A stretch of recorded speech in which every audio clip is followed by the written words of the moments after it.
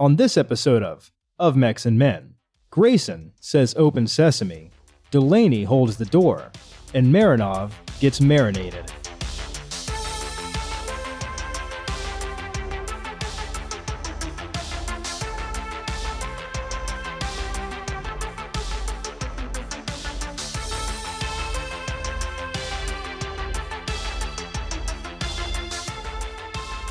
Hello, this is Of Mechs and Men, a Battletech book club. I am Kanan Hill, joined, as usual, by my two good friends, Brent. It's me, Brent. And Aaron. It's me, Aaron. How we doing, boys? Well, I'm hungry now. Well, that's good, because this week we're chewing through chapters 25 through 30 of the book we've been working through. The Price of Glory by William H. Keith Jr. Let's get into it.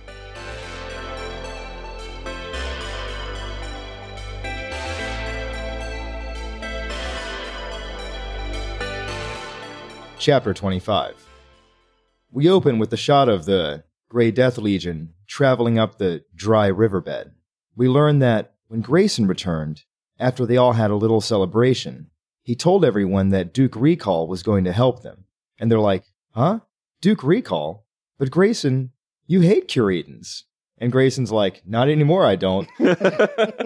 He gathers them all around. Grayson tells them all about how Duke Recall is going to send a bunch of his guys and help them take the dropships back. Grayson is worried that they'll have to do it soon because once Lord Garth arrives and realizes they haven't taken the bait, he might just kill everyone. They get some volunteers for the mission, and they put together a plan. They gotta move tonight. Tracy Kent insists on going because she wants her Phoenix Hawk back. She wants that dutiful daughter. She's so worried about it. Grayson sends the team off under the command of Lieutenant Delaney and Sergeant Burns. Then, after they all leave, Grayson crawls back into the hovercraft next to Allard King and goes back to sleep. And King goes back to driving. I do like how in this setup, after they mentioned Duke Recall, and everybody was like shocked at first, they immediately went back like, Grayson set up this plan. Okay, we're going to follow his lead here. If Grayson says it's okay, Duke Recall must be a pretty cool guy. All right. Yeah. Grayson wakes up just as they're passing the remains of the old Freeport. This is where he learns that Graf ran away, and he's like, well, he figures Graf can't go back to Rachan since he squealed, right? And he's like, if he goes back and he tells him that what he told us, he'll just kill him. But there's nothing really he can do about it now. 15 hours after they've left Durandal, they arrive at the cliff Grayson had seen on the map. It's a valley about 10 meters wide with 50-meter high walls. And at the end stands the wall. So we're here. We were looking at it on the little map now, and now we're standing in front of it. And sure enough, it is absolutely a giant granite slab stood upright. Also, that little building that Grayson saw on the map is here. It's like a squat little ferrocrete bunker thing. Grayson goes inside, and there's nothing in there but a table and a computer. That's a strange thing to be in a small ferrocrete building. Yeah. Coincidence? It does seem that Grayson's tinfoil hat here so far is leaning towards the possibly correct. This is so Fallout. Do you ever play the Fallout games where there's like little computers everywhere and you need like a hacking skill to like use the terminals, but there's like little computers all over the map?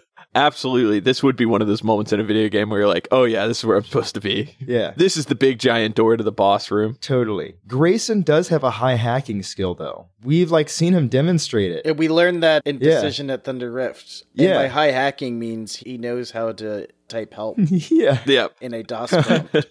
He's like, everybody stand back. I know how to handle this. And he turns it on. It's like, let's go into the file menu here.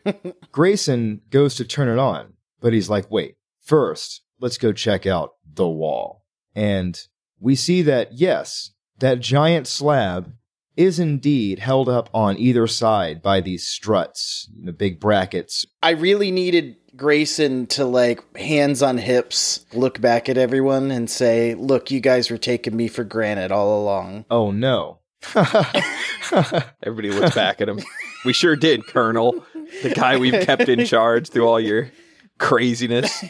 Lori loves it. Yep. So they're looking up at this thing. They figure that, yeah, they could totally demo the retainers, and the thing would probably fall down. They get to placing charges when Grayson notices that there's totally these grooves cut into the rock face. They form a rectangle, and Grayson thinks, oh, this must be a door. It doesn't have hinges or anything, it's just these grooves. He can see it right in the middle, right? There's clearly like the indentation of some kind of door. And doesn't he say something? He starts talking about water erosion then, but he's like, it couldn't be water erosion here. Yeah. It's too artificial. It's like these cracks are so deep, I can't even see the end of them. Yeah. That's when McCall calls Grayson and tells them he's got some sensor readings. Apparently, there is a large force approaching from the north. Grayson asks McCall if he's heard anything about the raid on the dropships, but unfortunately, not a word so far. So we got Merrick dropships nearby, with dudes on the way. Grayson figures that by now, they must know exactly where they are and what they're doing. Devilar begins to gather his explosives. This is where we get a scene of Duke Garth walking into Rachan's office. The Duke is in a great mood. He's smiling. He's feeling it. His guys, they're all ready to move out. We're all set up. Rachan turns his chair around, and Garth is shocked to see that he looks really mad at him. Rachan looks so mad. He's like shocked. Rachan starts yelling at him for taking so long. He tells Garth that they should have landed near Freeport, like he said. He tells him that they should have brought aerospace assets, like he said. He tells him that they should have set out right away instead of bumbling about for half the day, like he said.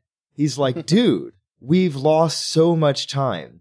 Rachan shows Garth the holographic map display he was looking at. He's found the Grey Death Legion on the sat map, and he's showing Garth, like, look at where they are. You see this? And Garth is like, huh? They're in what are they doing? And Rachan points out, camping in that valley doesn't make much sense militarily. It's not like a very defensible position. There's only one reason Grayson would have taken all of his guys there. And that's where Rachan pounds the table and exclaims that Grayson must have found the Star League cache. They don't know how he did it, but once Rachan noticed that weird giant stone slab, he realized, oh, this must be the doorway into the depot. And he found it first, and now he's there. Garth asks Rachan if he thinks Grayson will use the Star League weapons against them. And Rachan smartly is like, no, probably not. But he will probably use it to bargain with us. Rachan figures that if they get in, it'll be very difficult to get them out. And at that point, they'll just have to outlast them. Which is a pretty good read, considering the fact that Grayson literally said, we'll at least have these as bargaining chips, worst case. Yeah, it is exactly what he said. And Rachan immediately says, like, we don't want him to bargain with us at all. What we do know is that they're going to be hungry. And everything there, not a good place to get food, so we have to outlast them. But I love his, like, internal read on it of, like, but if we outlast them, that gives Grayson more time with the stuff we want. And we want this guy to have nothing to do with it the whole time. Garth is just not getting it. He's just like, it's not going to be no problem at all, Rachan. Everything's going in siege mode. Yeah. But that's because they're not communicating all the information here. And so obviously their plans are at odds because they're not working with the same game pieces. No. Rachan does tell Garth that he will absolutely not be commanding this mission. Garth is very upset about it. He's like, what? I'm in charge here. But Rachan wants to give direct command to Langsdorff because Rachan thinks that Garth is an idiot. But he thinks Langsdorff is really cool and smart. I like how Rachan kind of like holds up the two like examples of like, Garth, here's the missions you've led. They've been terrible. Every part of them. Wrong. Yeah. Langsdorff has run one mission, captured both the dropships of the Grey Death Legion, routed them, and put them in a terrible circumstance. So it would be very unbelievable for me for this like Comstar adept to not make this choice. Yeah. It would have been very unbecoming of him. So I'm glad that this is what Keith decided to do with these characters. Yeah. But I also like how Rachan, this whole conversation that he's having with Garth, where he's just like, you're not doing it. He's like the coach telling one of the players on the team, like, you're not in the starting lineup, dude. Yeah. And the guy's like, but I'm your key player. I'm great. And he's like, you haven't done anything all season. You've been a bench warmer. He's like stretching to try and like get the medals from weighing him down. Starts sweating. Yeah. He's like, oh, is the gravity on this planet real high too? Rachan tries to persuade him by telling him something like, oh, think about it. It's kind of like a promotion. You'll be here with me, overseeing everything, not there, where you'll have any control over the situation. But, you know. You get the best seat in the house. You can watch it from best here. Seat in the house. Yeah. Garth protests, but, like, come on. We know he can't win this one. I'll be honest with you. If Comstar succeeds here, I think that that's like a 0% chance that Lord Garth walks away from here alive. No. Also, Rachan tells Garth that him and Langsdorff have already cooked up a plan. He's already been cut out of it. And the chapter ends with Rachan assuring Garth that he'll get over it when he sits on the throne of the Captain General, Supreme Ruler of House Merrick and the Free Worlds League. So we learn that's quite a bargain. I loved this whole little confrontation between Garth and Rachan. I just saw like Garth walk into the room. He struts in with his own version of the world's greatest boss mug.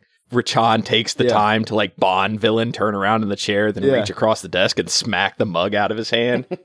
Garth's like, oh, excuse me. Rachan having to like break it down. It really felt like a parent arguing with the 5-year-old, like that it's bedtime. And Garth's like, but look at all these examples that I have that don't show you how extremely tired I am. And Rachan's like, nope, sorry, bud. Langsdorff's my best friend now. Friendship in it with Lord Garth. It was like a really terrible attempt at being diplomatic. And I love that through that whole interaction with Rachan trying to convince Garth that like, no. Like, trust me, you're still number one in my book. You're still my big hero boy. But it's just right now we're going to do things different because I need you for more important stuff. And that like gets Garth to be like, okay, I guess I am a big important boy. Exactly. Garth is what we would call a useful idiot. Yeah. But Rachan's so bad at working with that at the same time. Like it didn't come off as like he really charmed this guy. It's just like, oh no, he fooled a pretty bad at everything guy. We're always making fun of the Lyrans for having social generals, but here we have an example of an exception to the rule. A Merrick social general. How did this guy get... It's probably like this. A bunch of civil wars will do that to you sometimes. Yep. Yeah, you can tell Rachan's just been barely tolerating this guy like the whole time. Yeah. And here he's like, look, I don't actually, just go away. We learn a big thing here. We learned that he was promised the Merrick throne. Yeah, that's what he said. Yes. And a promise that Rachan was like a pinky promise. You can't go back on that, my guy. Yeah. It's the most solid promise I can give you. Yeah. The like audacity. No, don't get me wrong. Comstar is a very large organization, but the likelihood of them going to that trouble for this guy seems very unlikely. It just kind of goes to show you how this man's greed outstretches his kind of long-term conceptual thought processes. Oh, yeah, because like Rachan doesn't even sound like he's committed to that when he says it. He's just like, just think one day. It's a piece of candy dangling in front of a child. To me, it just came off as very funny. He specifically mentions what he'll do with his share of the weapons. That's what he says to Garth. He's like, think about what you'll do with all these weapons we're going to get when you're sitting on the throne of the Free Worlds League. There's so many weapons in there. That's what we're here for. The weapons. And Garth's like, yeah, dude, gonna get all those weapons. With that, it'll be enough. That's all I need. That's the only thing stopping me from being in control right now. Langsdorff has been given direct command. So this is Langsdorff's game now, right? Things got more dangerous for Grayson here, right? A lot more dangerous. Yeah. Like in the backdrop of that funny scene, it's that drop of like, oh, Langsdorff is going to be in charge of this. And everything we know about Langsdorff is he is a man who does his job and he does his job well. Absolutely, if Garth was in charge, you'd be like, oh, Grayson's got it in the bag. But Langsdorff, you're like, well, we've lost once. This was a great way for Keith to pull the rug out last second and give us a little bit more tension to the scene. Yeah. as well as set the stage for the inevitable battle. Yes. This is his most competent opponent yet. On Verthandi, they got so many lucky breaks because Nagumo was so incompetent. Yeah, the stops are all pulled out here. Keith has gone to great lengths to show that Langsdorff is at least as competent as Grayson. Sometimes maybe even more competent than our boy. I do love this, though, because you get the feeling that the board is set, right? The pieces are in place, and the game is about to begin. Conditions set. And we'll find out how the first move plays out in the next chapter.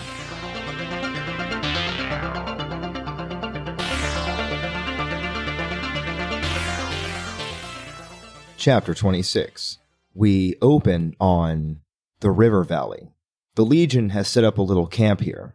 Grayson just got off the phone with Colonel Addison, who is the commander of House Recall's dropship fleet. Because remember, he's got some ships coming in.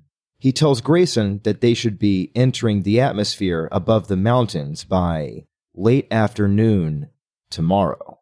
And Grayson asks Addison if he had any contact with Duke Recall. But Addison tells him that he has not. He hasn't talked to him.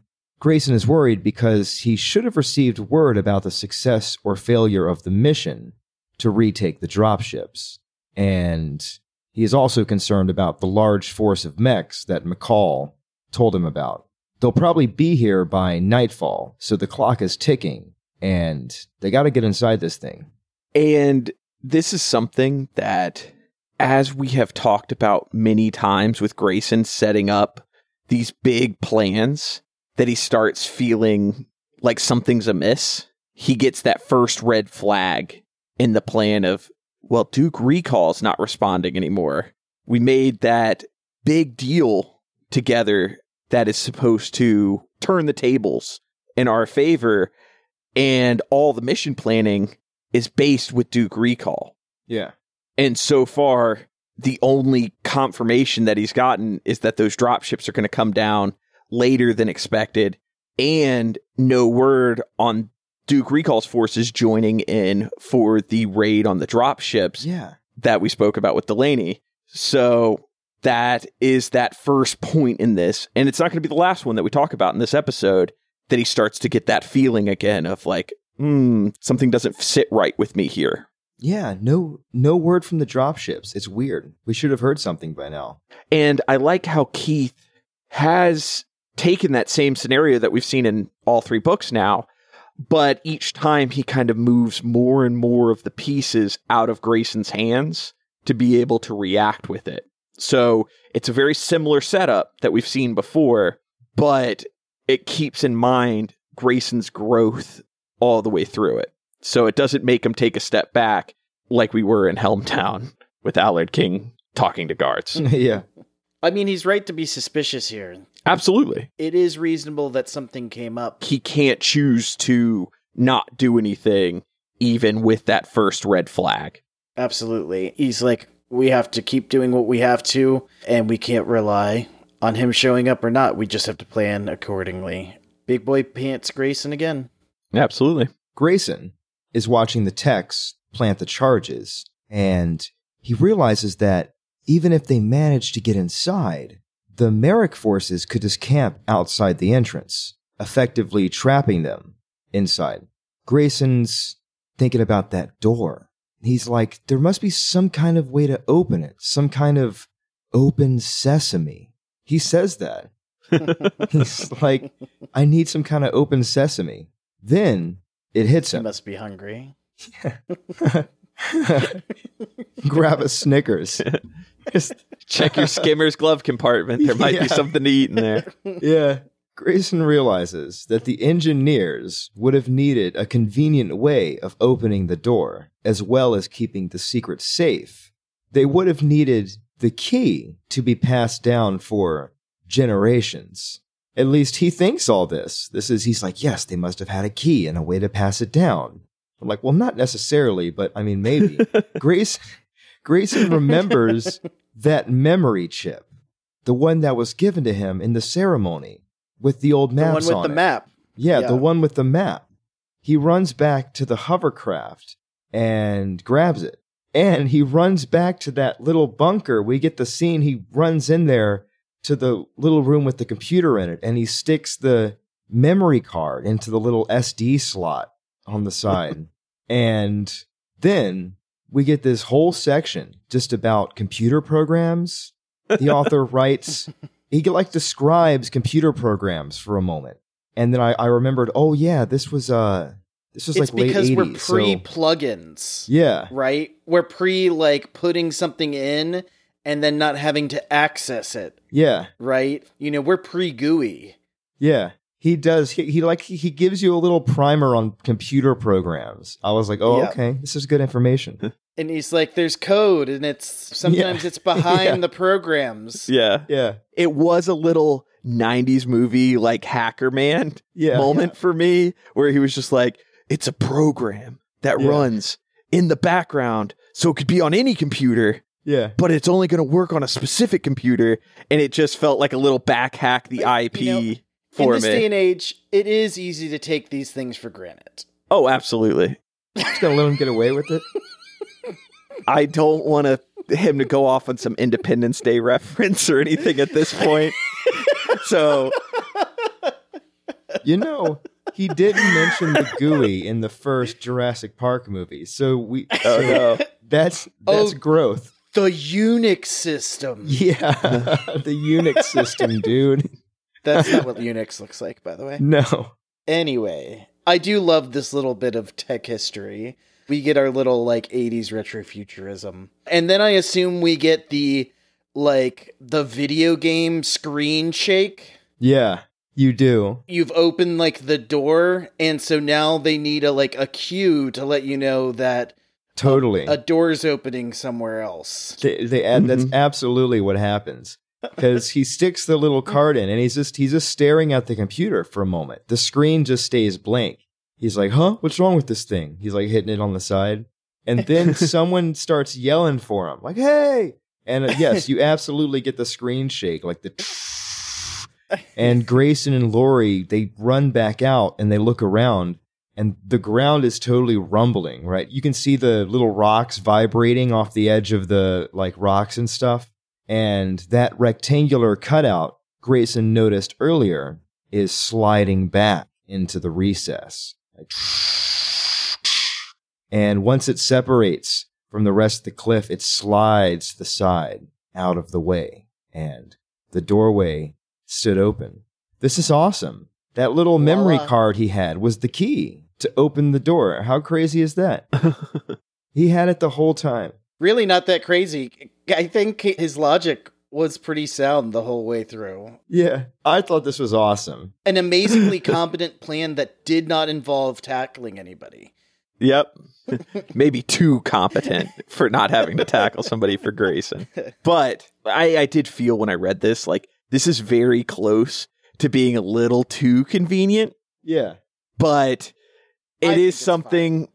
Yeah, it's one of those things that you're like, we got to get him inside. Yes. We did have it set up. Go on. Exactly. So even though it walks that very fine line of awfully convenient, it works. He spends enough time talking about computer code to sell it and to say oh, he put in the card, it's working, we're in. And that's where we want to be. We want those doors open. We want to get inside.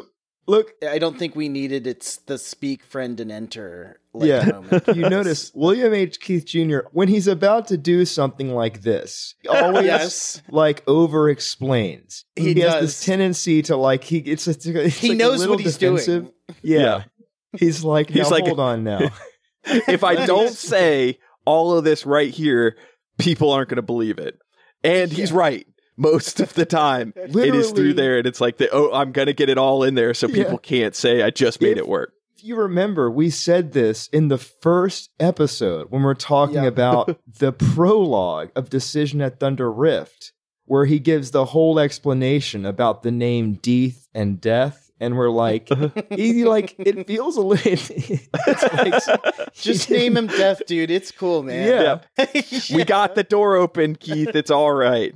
Yeah. It's great. I appreciate it. He feels the need to earn it. I do too. Mm-hmm. I do think I would feel it didn't work as strongly if he didn't, honestly. Yeah. But at the same time, I felt like he also kind of understood what he was building for his readers. Yeah. That the most important thing we want to see is what is inside of here. Yeah. So he kind of just trimmed some of the fat off of what could have been a much longer process. It could have been him sitting out there for a whole day trying to figure out how to open this door and having the engineers look at it. We could have gotten a very long scene to get through this. But at the end of the day, you just want to be in this. Yeah, the tension's been built up enough. Yeah. We earned it with the map, right? I think the map scenes earned this being kind of a hand wave. If there hadn't been as many of these map scenes in Grayson kind of figuring all this stuff out, I would be much more inclined to say, like, this kind of feels bad. And to build a link between the verbiage he's using is that the map was the key to finding the cache. Right. So the map is the key to the cache. And I think it works in that regard. Yeah. Good point. We jump over to Langsdorff in the cockpit of his Warhammer. Him and his guys are racing across the landscape, right? They're in full tilt. He's thinking about how Grayson had slipped away in the night and taken all of his forces somewhere in the mountains. They didn't notice right away. They had eyes on him, but then all of a sudden they're gone. They're like, where'd they go? And now they get word. He's thinking about how Rachan had told him that Grayson was seeking the lost Starleague cache and had immediately put him in direct command. So he's with all of his guys. They're moving as quick as they can. We learn he has about 27 mechs. That's 2.25 companies. Yeah. He's got a decent bit of weight here. He also has a collection of hovercrafts and mechanized infantry. That's a bit of an army. Yeah. This is a sizable force in contrast to what Grayson has to work with. Yeah, this is terrifying. Is this also the biggest force that we've had go up against the GDL in book yet? I think concentrated, yes. If we recall correctly, there was more than a reinforced regiment on Verdandi. But this is, I think, the most of it all in one place. Which is, yes, I guess that's how I'm seeing it, is for a battle. Yeah. Right. For a battle, yes. Hammer Strike. Rachan had reminded Langsdorff that even if Grayson could get inside, he won't have time to use the equipment he would find in there. Langsdorff is confident that he'll be able to trap Grayson, if only because his force severely outnumbers the Legion forces. He also thinks this. He's like, I got a lot of guys, and he doesn't have that many, so I think we'll be all right. But Langsdorff is no moron. He is not Lord Garth, and he knows not to underestimate his enemy, even considering the numerical value in which he outnumbers them. This is where we cut back to Grayson standing inside the Starleague facility, looking disappointed, because we see he's standing in this vast, tall chamber, but there's nothing here. It's empty. No mechs, no weapons. There is a little house. There's like another little bunker, just like the one outside in here. I imagine a big underground airplane hangar looking space, huge thing, but there's this little hut in there. And he's standing there looking around like, huh? He's thinking about maybe they just ran out of time. Maybe they built the thing, but they weren't able to get the stuff here. That's possible. Maybe everything did get vaporized after all. Totally. And the chapter ends with Grayson walking into the little building, just like opening the door. I loved this moment for Grayson in the book. I love how Keith pulled this off. Yeah. Because Keith knew this was the biggest moment in the book that he has built up from the very beginning. Yeah. This was the piece every part of the plot has been built up to. Yeah. And having Grayson walk in to just this big empty room, to me, as I read it, I go, what's going on from this point? Because you felt like if he walked in and there were all the mechs and everything was sitting right there, it would at be that cheap. moment. Yeah, you would feel like, of course it is. Yeah, you're like, oh, look, there's the exact number of mechs he needs to fight off Langsdorff, given terrain advantage and Grayson's hotshot guerrilla tactics. as you said, that would set up all this tension that had been building up to dissipate almost immediately. Like, okay, we know the force that they have, but if we had walked into this room and we had just heard, Langsdorff has 27 mechs, and Grayson comes in here, he's like, I count 28 mechs in here. Exactly. It wouldn't have the punch. So walking into this big empty room puts us where we love Grayson. Once again. Empty. With his hands on his hip going, shit. And I feel like that's the moments I know I look forward to in these books, is Grayson having to reevaluate everything he's got in his mind on the fly and try to pull off a win. I do love the sequence of events where it's like the huge moment. He's like, I got the chip, and he puts it in, the ground's rumbling. You hear the music swelling, the doors open, dun, dun, dun, dun, dun, and then it cuts to Langsdorff, and you see this huge force marching in, like racing across the plains. And then you cut to Grayson just like standing there. You just hear like sneaker squeaks and like coughs. As they're just like looking around. Just like, and they're like, oh. I totally picture this as like that Christopher Nolan Batcave too, only like much bigger. So it's just like all of these big fluorescent lights just like come on, and there's like this hum that just kind of fills the room as all these old lights like come on, and it's just like you said, it's empty. Empty. Grayson standing alone in this monumental sized room, just hands on his hip, shaking his head. It's a great moment to see and envision. And like I said, it left me more excited about the chapters to come just on a single paragraph. Keith he's just pulling out every rug he can now. It's great. It's what you love to see an author doing. So we've got a short-term problem and a long-term problem for Grayson. Let's see what he figures out. There is a little building here. It ends with him just walking into it. It does say, I did want to point out, that the chapter ends with Grayson thinking, this building had nothing whatsoever to do with a League military storehouse. So we are alerted that there's something strange about it. Yep. And we'll have to find out what the Grey Death Legion can do from here in the next chapter.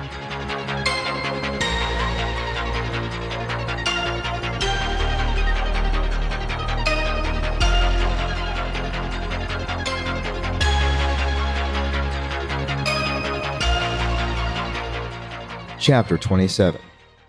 We open on Rachan hanging out in the basement of the Helmdown Comstar facility. He's down here with 6 Comstar adepts from the local HPG. We learn immediately, however, that Rachan plans for these men to meet with unfortunate incidents. Since Comstar rotates their adepts out on a regular schedule, he cannot let them leave with the knowledge of what happened here. That's what it says. Right there, in plain English. Yeah, the chapter opens with Rachan's hanging out with these dudes, but he's going to kill them soon. Don't worry. I do love this part. Well, not that he's going to kill these guys, but I like that this is all preparatory towards these little scenes with these Comstar adepts. We're going to like get names and stuff about them. I like this part. Yeah, we got some adepts. It is cool. He's telling them, Rachan is telling these guys that they're here because he can trust them with a secret that holds the future of Comstar itself.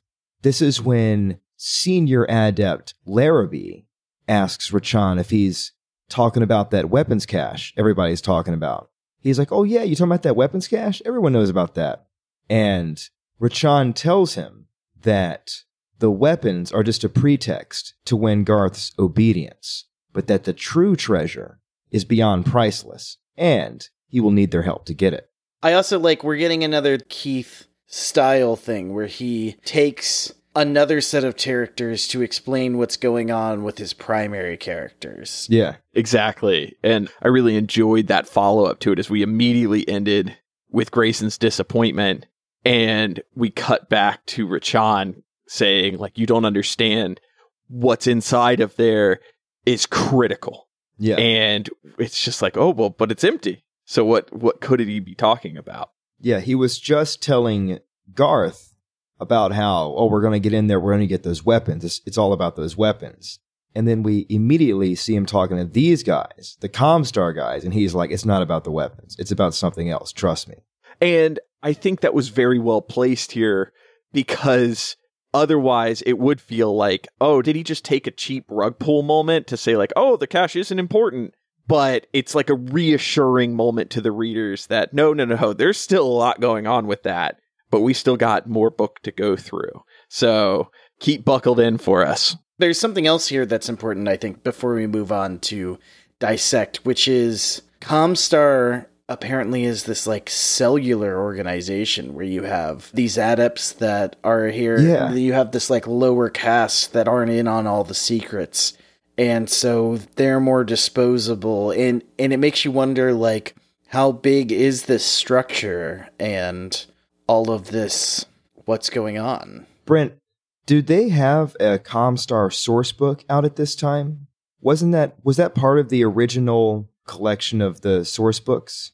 So no, the Comstar source book I think came out in like the early 90s. So with this book being written in 87, I don't think he would have had access to that. Of course, there were, from all the interviews and stuff I've listened to, FASA had all kinds of internal documents and stuff that they were probably working with. But no, the Comstar sourcebook as we know it today did not have access to. Interesting. And I like what Keith has done setting up Comstar with this paragraph alone.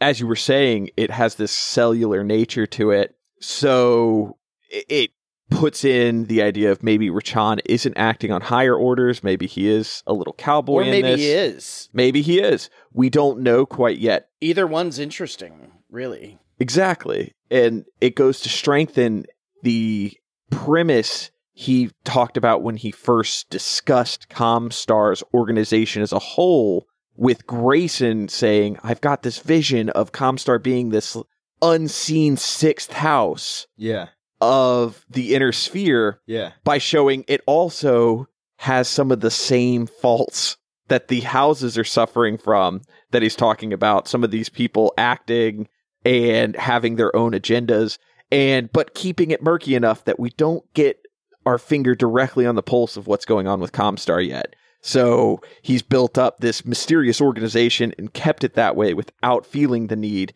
to lay it all out on the page for you. Indubitably. This is where we jump over to Tracy Maxwell Kent lying on her stomach, waiting in ambush. She's here with the others. Oh, here we go. They're in the valley where the Deimos and Phobos still sit where we last saw them. They didn't move them. And we also learned that Duke Recall's forces, who they were supposed to have hooked up with, never showed up. They're not here.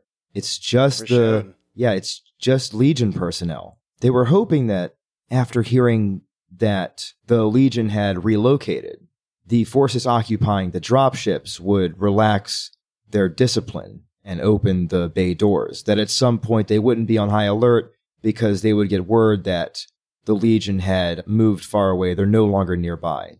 But unfortunately, that had yet to happen. So they're all just laying here, waiting. And Tracy takes a moment to think, we've only got 50 troops and we got to take 2 dropships. Yeah. It's keeping up with that. Things aren't looking good for the Grey Death Legion right now, Tone. No. So they're all sitting here, lying in wait, and they hear someone come thrashing through the brush, approaching the dropships. Someone comes running up, and they're like, wait, who's this? They get a look at him. It's Graf. It's Graf, dude. Graf. Yes. He went back to the dropships. Graf has hauled ass. Yeah. So Graf runs up, and he's all like, hey, don't shoot me. It's me. It's Graf. He looks terrible. Like, Which he looks is like not a dude. great way to not get people to shoot you. Yeah. It does say he looks awful. He looks like he was just a prisoner of war that stole a hovercraft, drove it across the desert, and then stumbled his way into a valley. But the sentries come over and they talk to him. And it's here that the Merrick forces realize that the Legion isn't nearby anymore. Graf must have told them that the Legion packed up and shipped out because the dropships opened their bay doors. So it is Graf who tells them that the Legion is no longer here. It's Graf that causes them to relax their like higher alert status, right? The caution level goes down. Isn't that so funny? Makes me think of a Gandalf quote. A wizard arrives precisely what he means to. No, actually, in regards to Gollum, it just goes to show that, like, this guy could have died and this opportunity wouldn't have arisen. Yeah. And he still had a part to play. Isn't this so funny? I love this. I also love this. I also like to think that they've been sitting in this bush and we haven't gotten the movie moment of them going, we just need a diversion for this plan to work. Yeah. Yep. But I like how we didn't get that moment because Keith rode this idea of like things, as I just said, things are looking bad for the Grey Death Legion. Yep. And the next thing that happens is Graf burst onto the scene. And every time Graf has showed up, something devastating has happened to the Grey Death Legion. Yeah. So in my mind, as I was reading it, I was like, oh no. Like Graf had this plan, something terrible's about to happen. And then he follows through with it, and it's the dropships open their doors. And you're like, oh, this is the second time Graf has made these doors to these dropships open, and it's been bad for the dropships. Tracy looks over at Delaney, and he gives her the thumbs up. This is the opportunity they've been waiting for. All units, go, go, go. And the Legion forces, they all stand up and immediately begin firing on the guards and rushing the dropships. Everyone just stands up and starts running and shooting. And it's awesome. The laser turrets, of course, start lighting them up, right? They start losing some guys, but they don't stop for anything. They're approaching the open ramp, and they got to get inside, or those turrets will slaughter them. There's a bunch of guys at the top of the ramp. You know, there's a bunch of guys up there with guns. Tracy starts running up, just firing into the Merrick guard. She's just hosing them down. And that's when Delaney is like, step aside. And he goes running past her. He's just like, I got this. And the ramp starts closing up. They're like, hey, and they start, and the ramp's closing, and the door at the top is starting to close down as well. And Tracy slips. She almost falls off. She's like holding on to the grating as the ramp is like lifting itself up. And you see Janice Taylor is down on the ground looking up at her like, Tracy, let go, let go. And dude, Delaney don't care though, right? Dude just keeps trudging up the ramp, firing his SMG into the hatch. Tracy's watching him like, how? How can he possibly stay on his feet? This is insane. She sees Delaney. He slips into the closing hatch, and it's just followed. She just hears a cacophony of gunfire from the inside. Fucking Delaney, man. Yeah, what a hero. Tracy jumps up and follows him in. She notices that the hatch door has stopped closing. It stops, so she's able to slip in as well. And when she gets in there, unfortunately, she sees that Delaney has been killed. What a hero, though. Not only that, he's holding the door controls. It was Delaney who stopped the door from closing. Like, what a Chad. It was a huge hero moment. Big, set up the scene, and it was a cool scene to envision. Yeah, dude. It would be one of the coolest moments in the show of watching Delaney like surf the ramp as it's being lifted, as Tracy's just like barely hanging on, as he's just mowing down the guards inside the ship one after another till she eventually loses sight of them. She's like, okay, I've regained my balance. The door stopped. Delaney's done it. Dude, pour one the fuck out. What a Chad. Lieutenant Delaney. Hero moment. I love it. His name was Delaney. Yeah.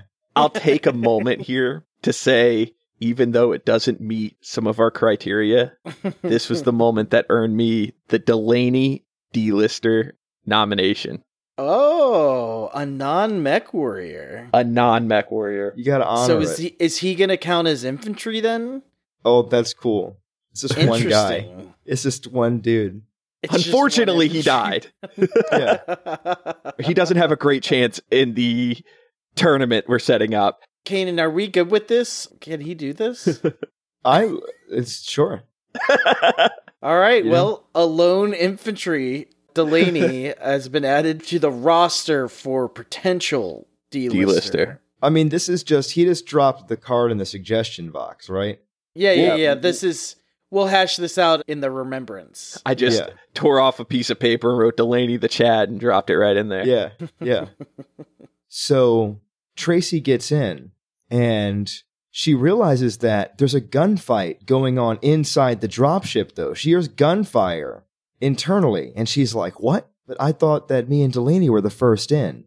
And then she's like, oh, the prisoners. They must have attacked from the inside when they realized what was going on. Everyone was just looking for an opportunity. Yeah. It turns out there had only been 20 Merrick troopers on the ship in total. No wonder they looked nervous. Well, if you remember, they were getting shot down as they were running up that ramp all the way. Yeah. Yeah. And they had the dropships. It makes sense why there's not that many people inside of them. What are you going to do with them? Yeah, It's wasted units. As long as they keep the doors closed on the dropship, there's nothing to worry about. Just like, oh, dude, we get word that the attack on the Phobos was also successful. Even more successful, actually.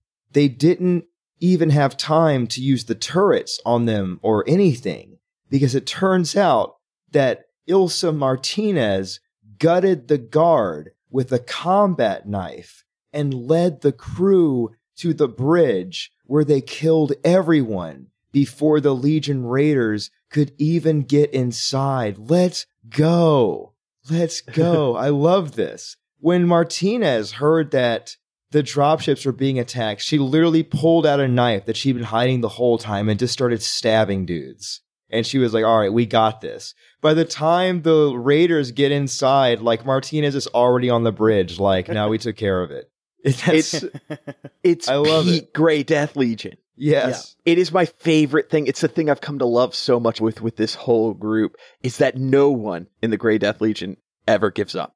Yeah. Like, as soon as you read it, you were like, Ilsa Martinez had planned this from the very second they lost the Everyone dropship. was just waiting for their moment. Everybody believes in each other so much that they're like, it's only a matter of time. All we have to do is keep our composure.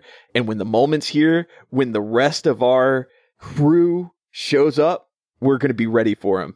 And sure enough, it happens here. Everybody played their part. They defied the odds again. The guard was like in danger the whole time. Yeah. It's some real, like, I'm not locked in here with you, like, energy going on. She pulls a knife out. Yeah. But I love the setup behind that like Ilsa Martinez had that plan, but it's like, we can't take back our dropship until we know the other one's going to get taken. Yeah. Because if we take this one, we're going to lose both dropships in a fight. Yeah. So all we have to do is just wait. It's great. I love it. Oh, yeah, it's literally a prisoner's dilemma. That's funny. We learn they did take some losses. We lost 7 of the attacking troops and 6 of the prisoners. And of course, Lieutenant Delaney. Oh, this is great. It says that they found Graf's body, or what was left of it, because a slicing laser shot from the Deimos had exploded most of his body from the waist down. Eat it, loser. This rules. He got exploded. Keith has so much payoff in this scene. Yeah. It's true. Not only do you go like, I love the Grey Death Legion, but Graf got everything he deserved and more. He got shot down by his own guys. Yes. Dude, not only that, but you get the shot of Tracy standing in front of her Phoenix Hawk, the dutiful daughter. And it's intact. It's hung safely on its storage rack. Finally, you see her like looking up at it like, yes. She's earned that moment throughout this whole story. You just know she's going to do something probably stupid and dangerous with it any second now. Very excited. Yes, me too. She's got some feelings to work out. Exactly. Dude, this is like one of my favorite scenes in the book. Them taking the dropships back. This is so sick. I love this. I never forgot this scene. This one, this always stuck out to me. I think this is so cool. It's very cinematic, but it's just another check for it's like, oh, look, another cinematic scene to put on top of the other cinematic scenes that Keith laid out here. The whole way through, this is the most movie of his books. What a payoff. We got them back, dude. Absolutely. We got the dropships. We got them. They did it. They needed this. We needed the dub. 100%. Graf got some karma. Yeah. Martinez got some spotlight time. Yeah. And so did Tracy. Dude, Janice Taylor is here. Tracy is my favorite startup. Yeah. I'm like, I can't wait to see what happens with Tracy. Yeah, Tracy is cool. The dutiful daughter. Let's go. This is where we cut back to Grayson inside that underground chamber. He is looking at some lettering engraved onto the side of that little building. It says, Star League Field Library Facility, Helm, DE 890-2699. You're like, oh, Star League Field Library Facility. Interesting. Lori asks him what it means, and Grayson tells her that it means that they might have some trouble explaining this to Duke Recall. They go inside, and of course, there's a little desk and a computer, just like the other one. Again, you go up and you put your cursor over it, and it's like hacking level 70 or whatever. Grayson, though, he plugs the little memory card in it, and oh, this is cool. The entire wall lights up. Yes, he plugs the thing in, and it's like a projector, and the whole side of the wall lights up, and it turns out the whole wall in here is like a big monitor. And a quote appears. All right? It says, "The advancement and diffusion of knowledge is the only true guardian of liberty. James Madison." I was like, oh, interesting. And Grayson presses the enter key, and the display shows, it's just like a big list of subjects and categories, like a library. Grayson spends the next couple of hours in here. It says that Grayson just like goes goblin mode and spends a couple of hours just like reading stuff. Oh, we learned that these libraries used to be much more common.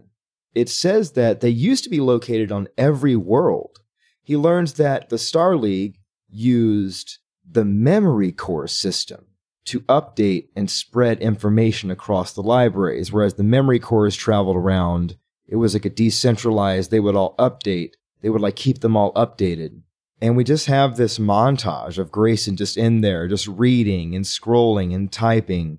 He finds all these chemical formulas and genetic manipulation techniques. It's like all this knowledge that's been lost to time, right? One of those was foreshadowing, in my opinion. Oh, yeah. Exactly.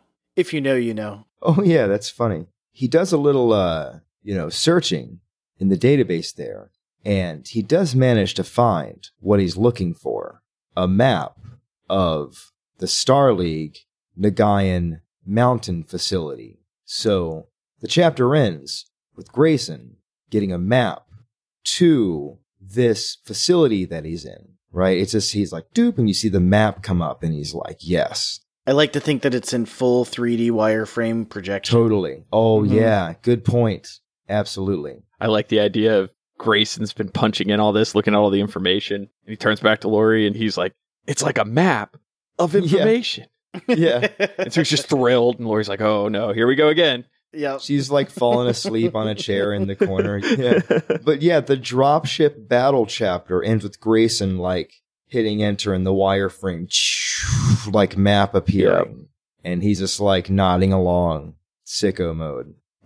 Let's go. It does make me wonder what literally everyone else in the Grey Death Legion is doing at this point. Just watching Grayson. I assume like everybody's kind of like moved into this facility. Grayson's like pointing stuff out. He's like, look at this stuff and this stuff. But I could imagine that it would be another really cool scene to see is like everybody was down and their hopes all hinged on this. And it's now they have found something. Yeah. And Keith takes that moment through this chapter. He set up the last chapter to be disastrous for the Grey Death Legion. And this next chapter turns everything around for them. At least in terms of... Everything's a little strong, but yeah. I feel like there's a chance now. We went from like, having nothing to a glimmer of hope. And I believe there was a cartoon I once saw that mentioned something about information being ammunition. Oh, that's true. It's true. This is a great chapter. We get Rachan with the Adepts into the dropship battle, into the Grayson accessing the library and getting the map. It's like things are really starting to heat up, right? You feel like, oh, we're like really getting into it. Like something's about to happen. And he's found all this stuff. We don't know what it is yet. Like, we don't know what he's actually going to use it for, but... We're back at the setup, right? Yeah. There's some pieces moving around again. Yeah, we have some cool stuff now. So yeah, this is where Grayson learns, oh, this thing is a library. So the chapter starts with Rachan telling the Adepts that what is in there is more precious than weapons. And the chapter It's information. ends. Yeah, exactly. The writer informs you it's this library. And you're like, oh, interesting. It's a library. And in one chapter, as you were just saying, so much occurs. Keith keeps things moving so much that you're getting all of these very cool scenes back to back to back. I will say, I feel like there's a little uphill struggle for Grayson here. Not that the Grey Death Legion needs a reason to defend their own, but I do feel like it's going to be hard to get morale up for Grayson. The weapons would have been like, yeah, we've got something to fight with here. The information, as, you know, despite its importance, it's not exactly the morale booster that they needed. Exactly. However, even though they didn't find something to fight with, they did find something to fight for. Well, we'll have to see if Grayson can pull that part off. That's kind of what I'm getting at, is can Grayson sell it to his guys? Exactly. And we'll have to find out if he pulls that off in the next chapter.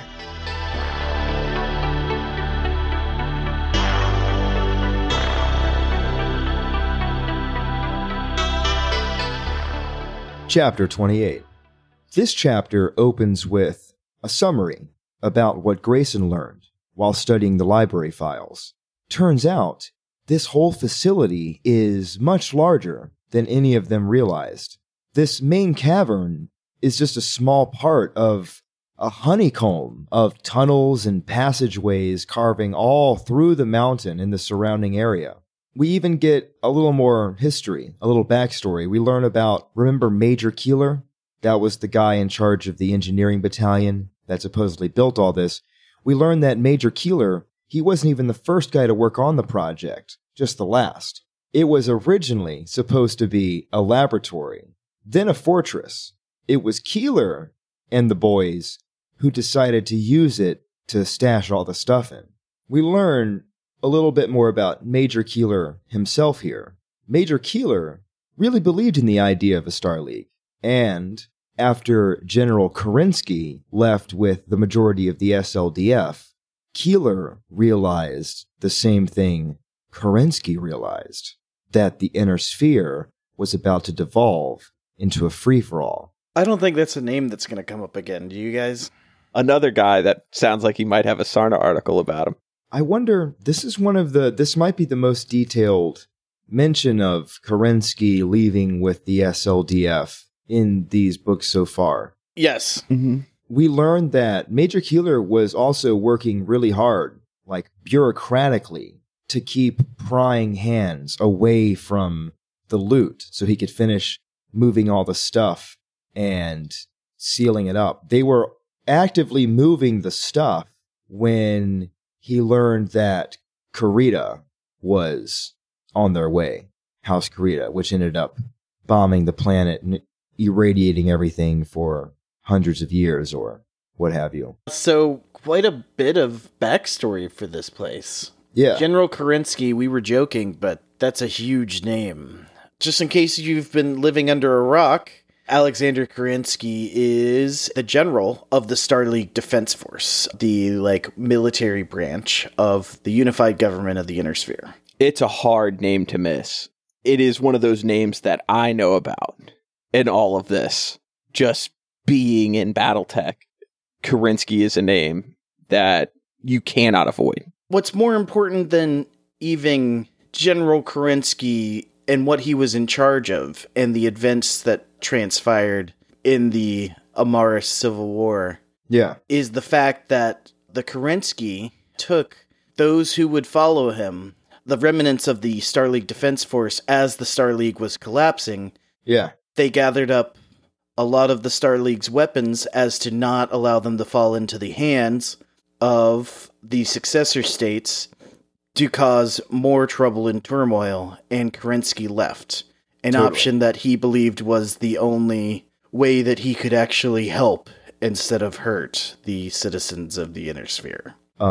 Yes, this story is very infamous to the citizens of the Inner Sphere. A lot of people know about this, about General Kerensky taking the army and leaving the Inner Sphere, because that was the 2780s, I think, and this book takes place in 3028. So it's been hundreds of years. So it's become like folklore by this point, right? Like many generations. And another bit of folklore connected to that is that everyone swears that General Kerensky is going to come back. Yeah, and remember that also this all ties together because Kerensky left with most of the military, and what was left of the Star League that got left behind became Comstar, right? Kind of. You're not wrong. It's a little more complicated than that. Some of them left and formed the Northwind Highlanders. Some of them became the Eridani Light Horse. There's a lot to unpack there, but TLDR, a good chunk of them did become Comstar. Jerome Blake, dude. Like all things at Battletech, Yeah. there's a whole lot more to it. I'm down with Blake. Back to the present. We see Grayson is showing Lori all the cool stuff he learned. He's like, Grayson's like, hey, check this out. And he's like pulling up files and stuff. He shows her, though, he has a file, main depot stores. He shows Lori that there is, in fact, a manifest indicating that there is a load of mechs down there over on the west side of the facility. He's like, yeah, look, I have like a manifest. It says that there's a bunch of battle mechs and ammunition and stuff and whatnot.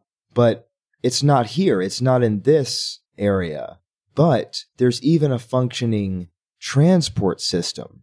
There's even multiple hidden exits up to the surface that no one knows about. He's like, dude, look at this. This is insane. There actually is a bunch of stuff down here. And there's like a whole subway system or whatever. It's sick freight elevators. How cool is this? It makes a lot of sense when you consider this was originally supposed to be a laboratory, a fortress, and inevitably a cache. Yeah. Grayson, he's freaking out. He tells her, though, he's like, honestly, Lori, I'm convinced that the greatest treasure of all is actually this Star League library. And the friends we make along the way. Yeah. I mean, he's right. That's him and Rachan are in agreement. This is the real treasure. All this information. Then we cut to a shot of a hovercraft racing across the plains south of Helmdown. And it's Rachan and those 6 Comstar guys. They're all in a car together, and they're like, woo, they're driving real fast. They're trailing Langsdorff's forces. They can see them. There's dust billowing in the distance. They're like, that's Langsdorff's. I like to think that they're all holding their robes because they're just flapping like crazy because they're in this open top hovercraft. Yeah, this is what I mean. Brent brings up a good point here because I actually wondered, do you think it's open air or do you think it's closed? It could be either way. I was trying to picture it in my mind. What hovercraft did it say they were on? I don't know if it says, but it's funny that you bring that up because same thing occurred to me. I had the image of them all holding on and the wind is whipping there, but he's talking to him. I like to imagine that he's yelling though. I love it in movies when people are in vehicles that requires them to yell to each other the robes blowing in the wind. Exactly. They're riding along and he's talking to him no, my son, the library. It's very valuable, my son. I do like that. Rachan realizes that after hanging out with all of his comboys for a while, he started talking like he did back in the old days. He keeps using the term my son when addressing them. He misses it. He's good to be back. I'm feeling good. Yeah. He's using the lingo and stuff. The guys are asking him why they got to destroy the memory core, right? Isn't this priceless information? Exactly. Isn't this like what Comstar is like always after? Rachan, at this point, has told them that of his intentions to destroy the memory core, or to keep it for himself, to deny the Grey Death Legion, or even House Merrick, access to the memory core. And that's his whole secret mission. And That's the priority. yeah, they're very concerned. These adepts, they're asking him, why we got to destroy the memory core? It's like Starleague stuff. That's our whole thing.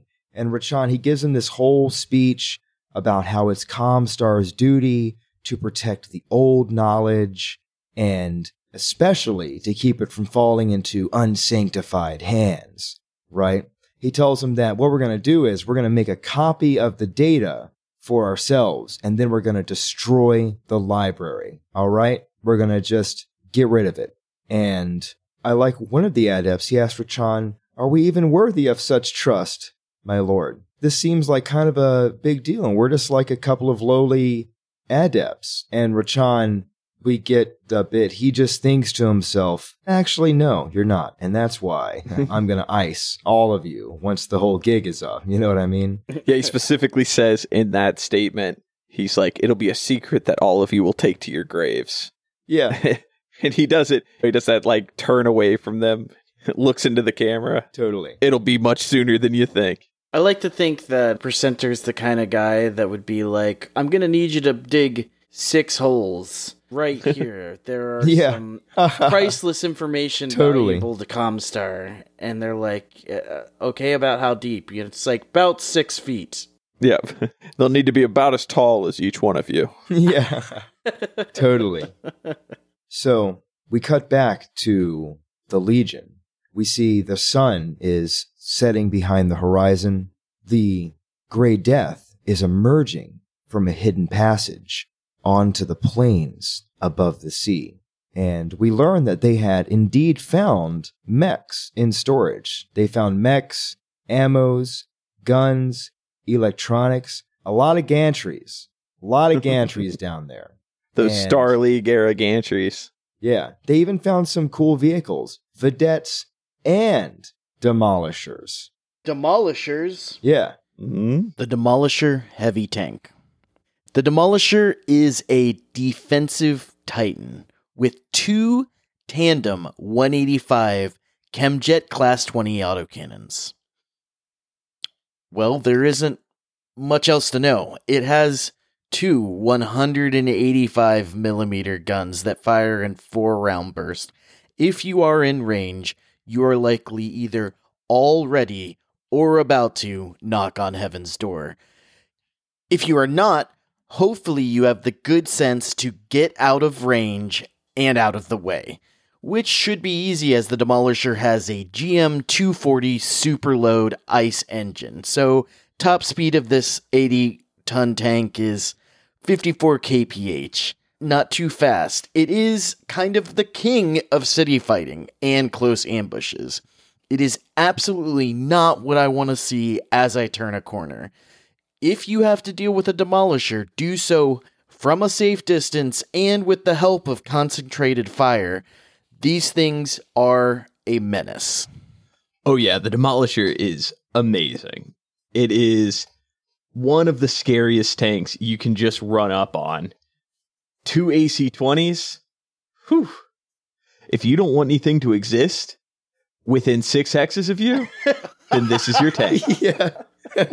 Oh, and then Grayson even found these big trucks that they could use to transport mechs on. He found gantry trucks. Star League era gantry trucks. That's what I was. think This we is know the that Greatest of treasure. lost tech treasures. Yes.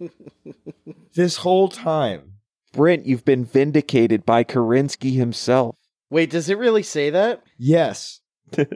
It really says that. It doesn't say gantry trucks, but it does say, oh, we got these trucks that we can put mechs on. I don't know. Gantry trucks. It doesn't, but I was like, is it like a gantry truck? It doesn't say it's not a gantry truck.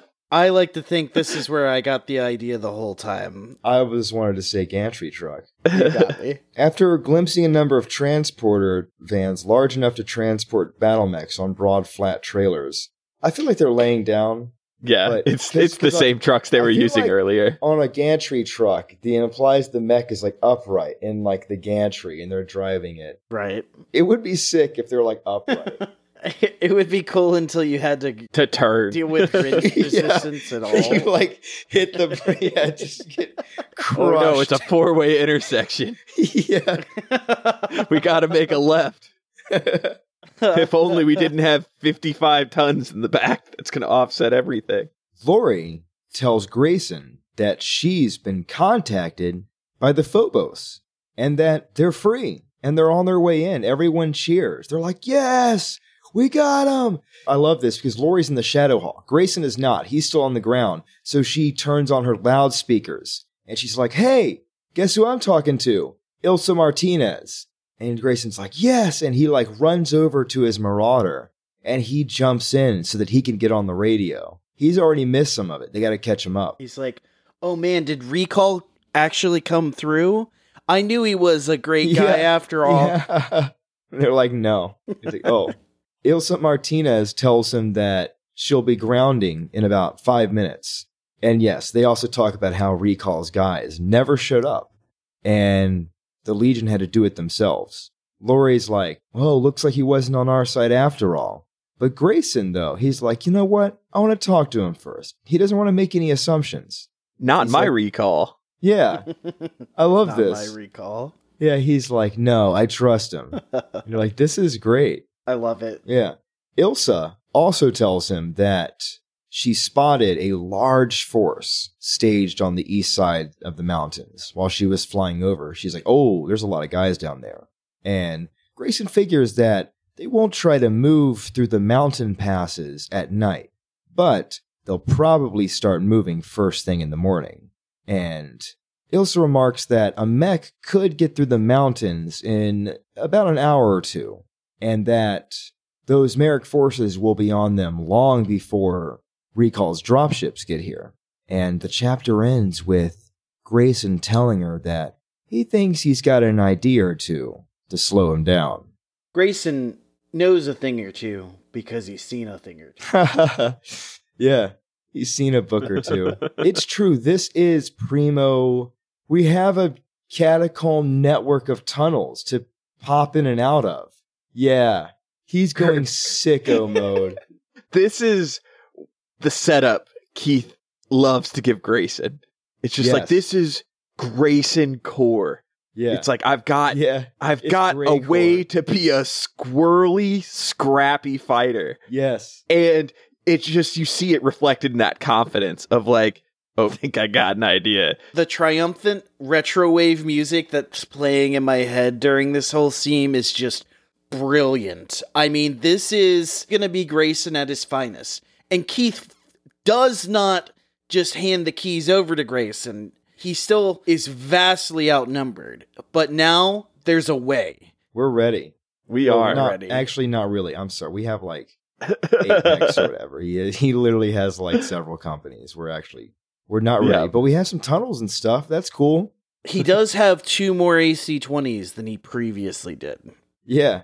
I don't even know. It doesn't even say how many demolishers. I think there are, I think it is plural. I think there are several demolishers present. The more the merrier. And I like how Keith used this chapter as almost like a primer, a little like break in all the tension that's been going on to say, like, let's get everything set up. You know what's coming. You know what's being set up. So let's just take a moment before everything kicks off. We're going to talk about everything. We're going to set the stage. Keith does that so well. Yeah. He does such a good job of giving Grayson all the tools to work with, but it's not enough to guarantee anything. It's just enough to say Grayson can work with something. Yes. It feels like a move on like some strategic game board, like as they're like setting up and like the Merrick mechs move into the east side, and then you see the drop ships move over to the field, and it's like, yes, the board is set. Grayson's given one night to prepare, and It's that's about to just go enough off. to activate his special ability. Yes. Scrappy fighting. It's about to pop off, dude. I'm excited. Remember, this chapter does end with Grayson telling Martinez that he's got an idea. So, yeah, I'm excited. And we'll have to see exactly what that idea is in the next chapter.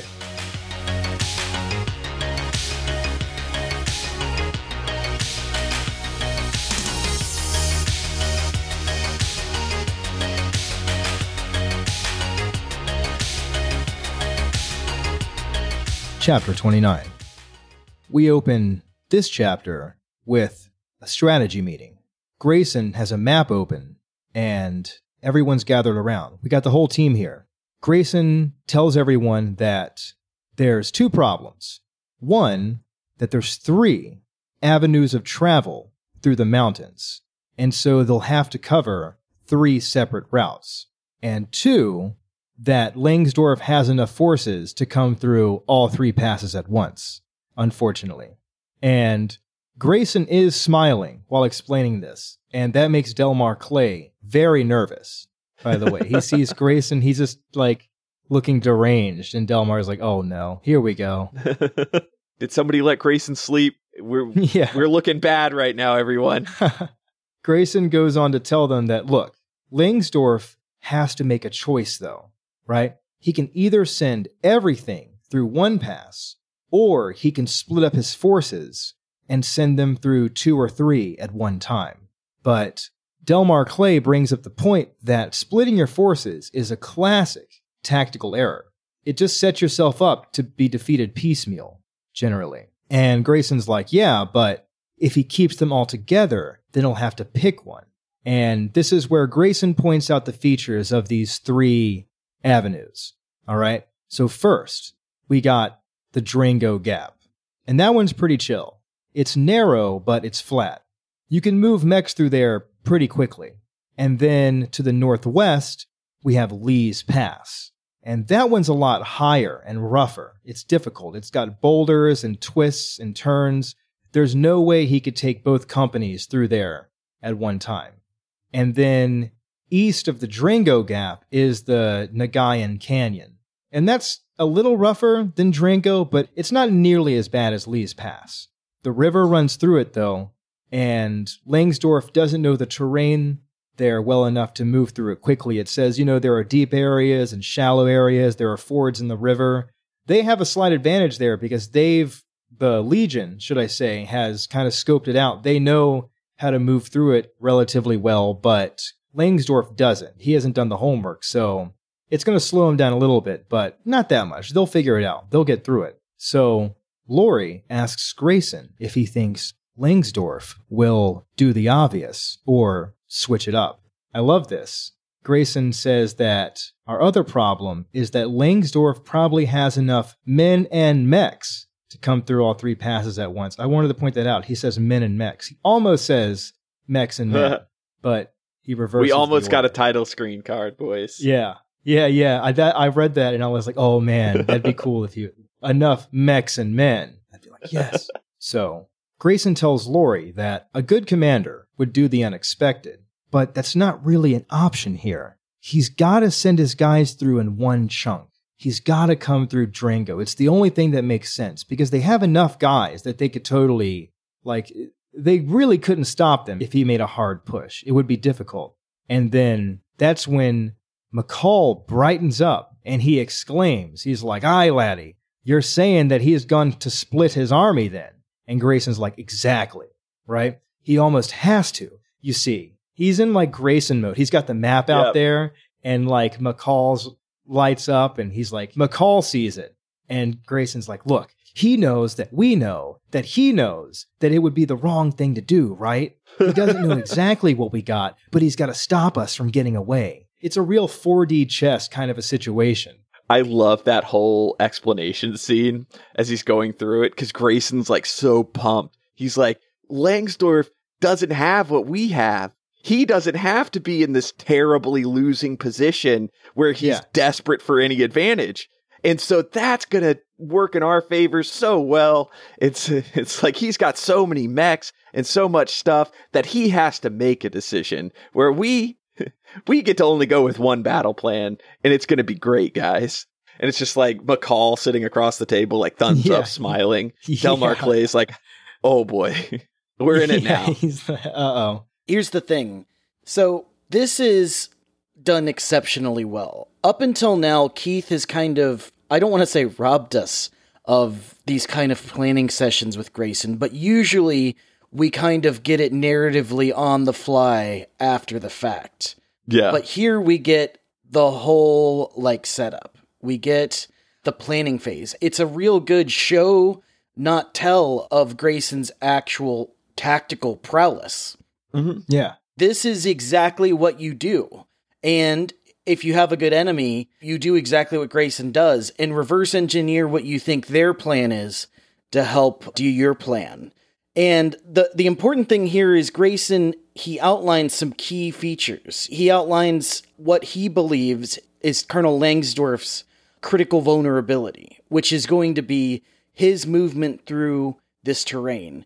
Langsdorff is going to want to fight on the other end of this valley, but he has to get through it. Because on the other end of this valley, he can use the entirety of his forces to assault the minimal forces that Grayson has. But Langsdorff knows that Grayson is going to want to fight in these hills because this is going to give him the tactical advantage against his superior forces. And Grayson outlines all of this very eloquently, even down to like which route. He reverse engineers Langsdorff's plan perfectly. He totally does. He calls it. Yes, no, I love how Grayson's sitting there thinking about it. And Brent, I agree completely how this is one of the big times that we get to see Grayson and the whole Grey Death Legion sitting there and coming up with this strategy. And it's not being done during the mission that we normally see. But it's so much fun to watch Grayson sitting there and like, okay, if I was Langsdorff, I know what he's got. This is what he has to do. And he's like, the biggest thing in our advantage is that Langsdorff always has to keep in mind that we can run away.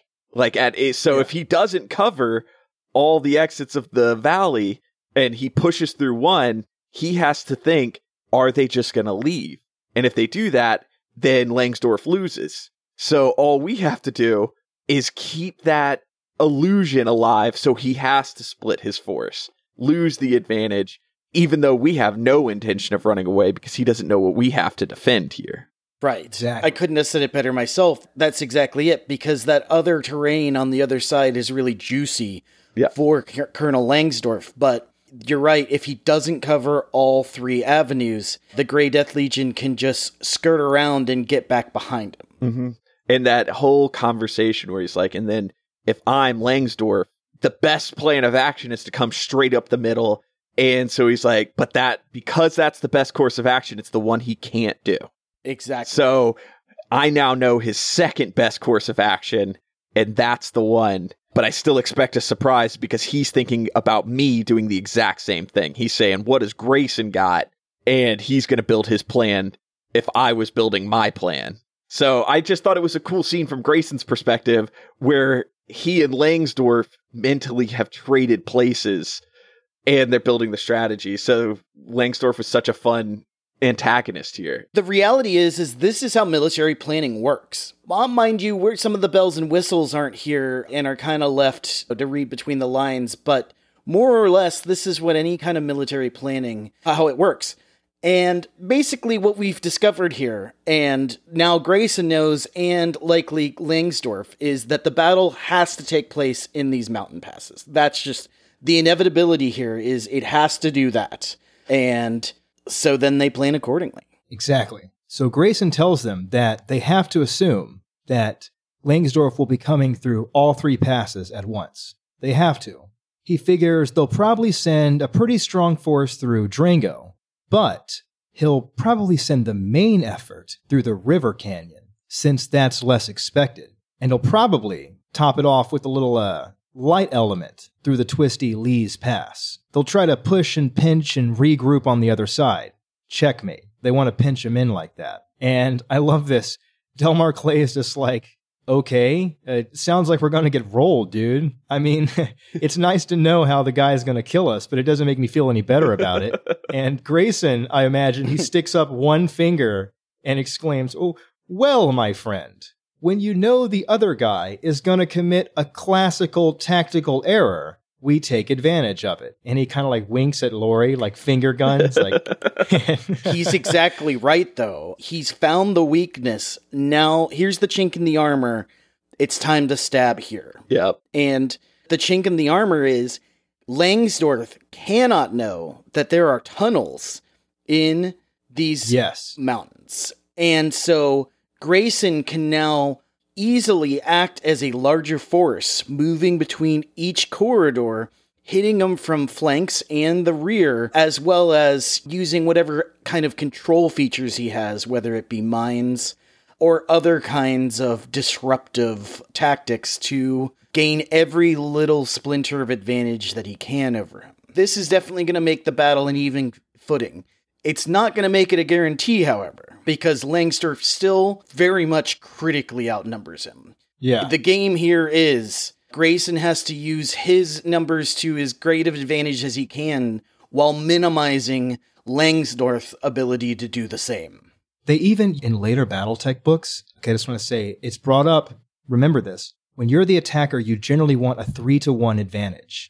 I've read this. They often say that, and that's exactly what Langsdorff has here. He has at least a 3-to-1 advantage on them. So he is absolutely in a power position. So what you just said, like all warfare forever has taken this into account. If you are a defending enemy, you have the advantage because your decision-making ability is better, because you're able to react to the enemy instead of the enemy having to understand what's happening and then act, because you are automatically in an observational state, as in you're waiting on them to act so you can react faster than they can understand, take in that information, and then do something about it. And so you're right. You always want numerical superiority when you're on the attack, because you have to gain a foothold and advantage over an enemy that is defending, which will always have the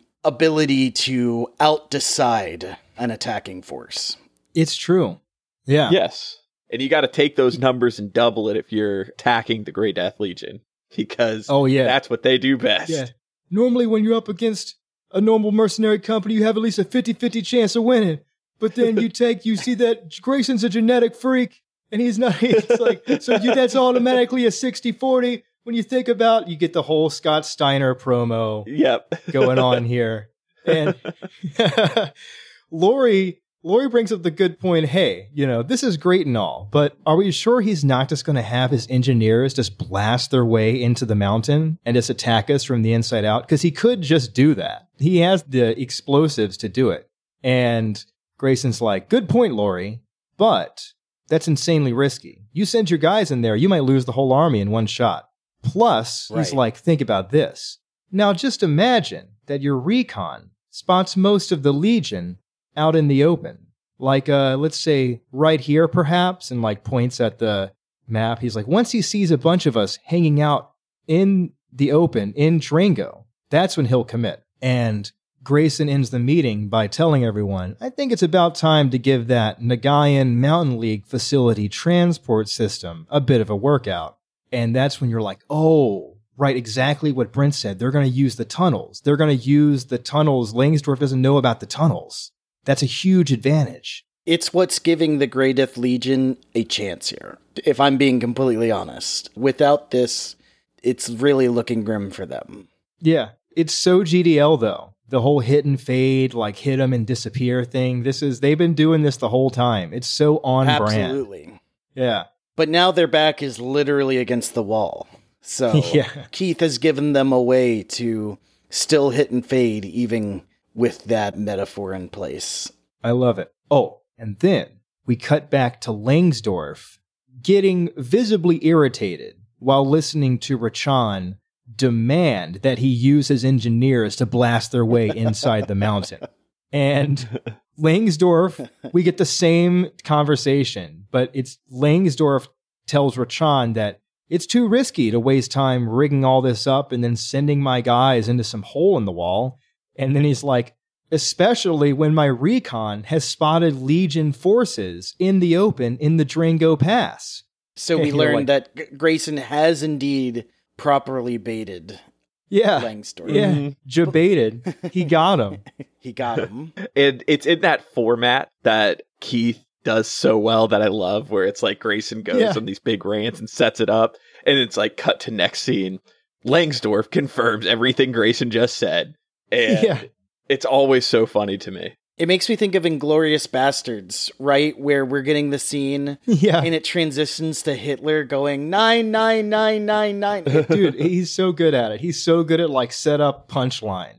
He did it again, folks. Langsdorff he's so irritated with Rachan, right? This guy is like a professional, but it even says, I quote, Langsdorff surprised himself as much as the Comtech people with this outburst. He was normally quiet-spoken and not given to emotional outbursts. But he can't take it. He's like, this guy's an idiot. And Rachan's getting all high and mighty. He reminds the colonel that it is actually he who is in command here. And Rachan tells him that he's willing to grant the colonel, say about 6 hours. That should be enough time to crush the Legion and recapture the dropships.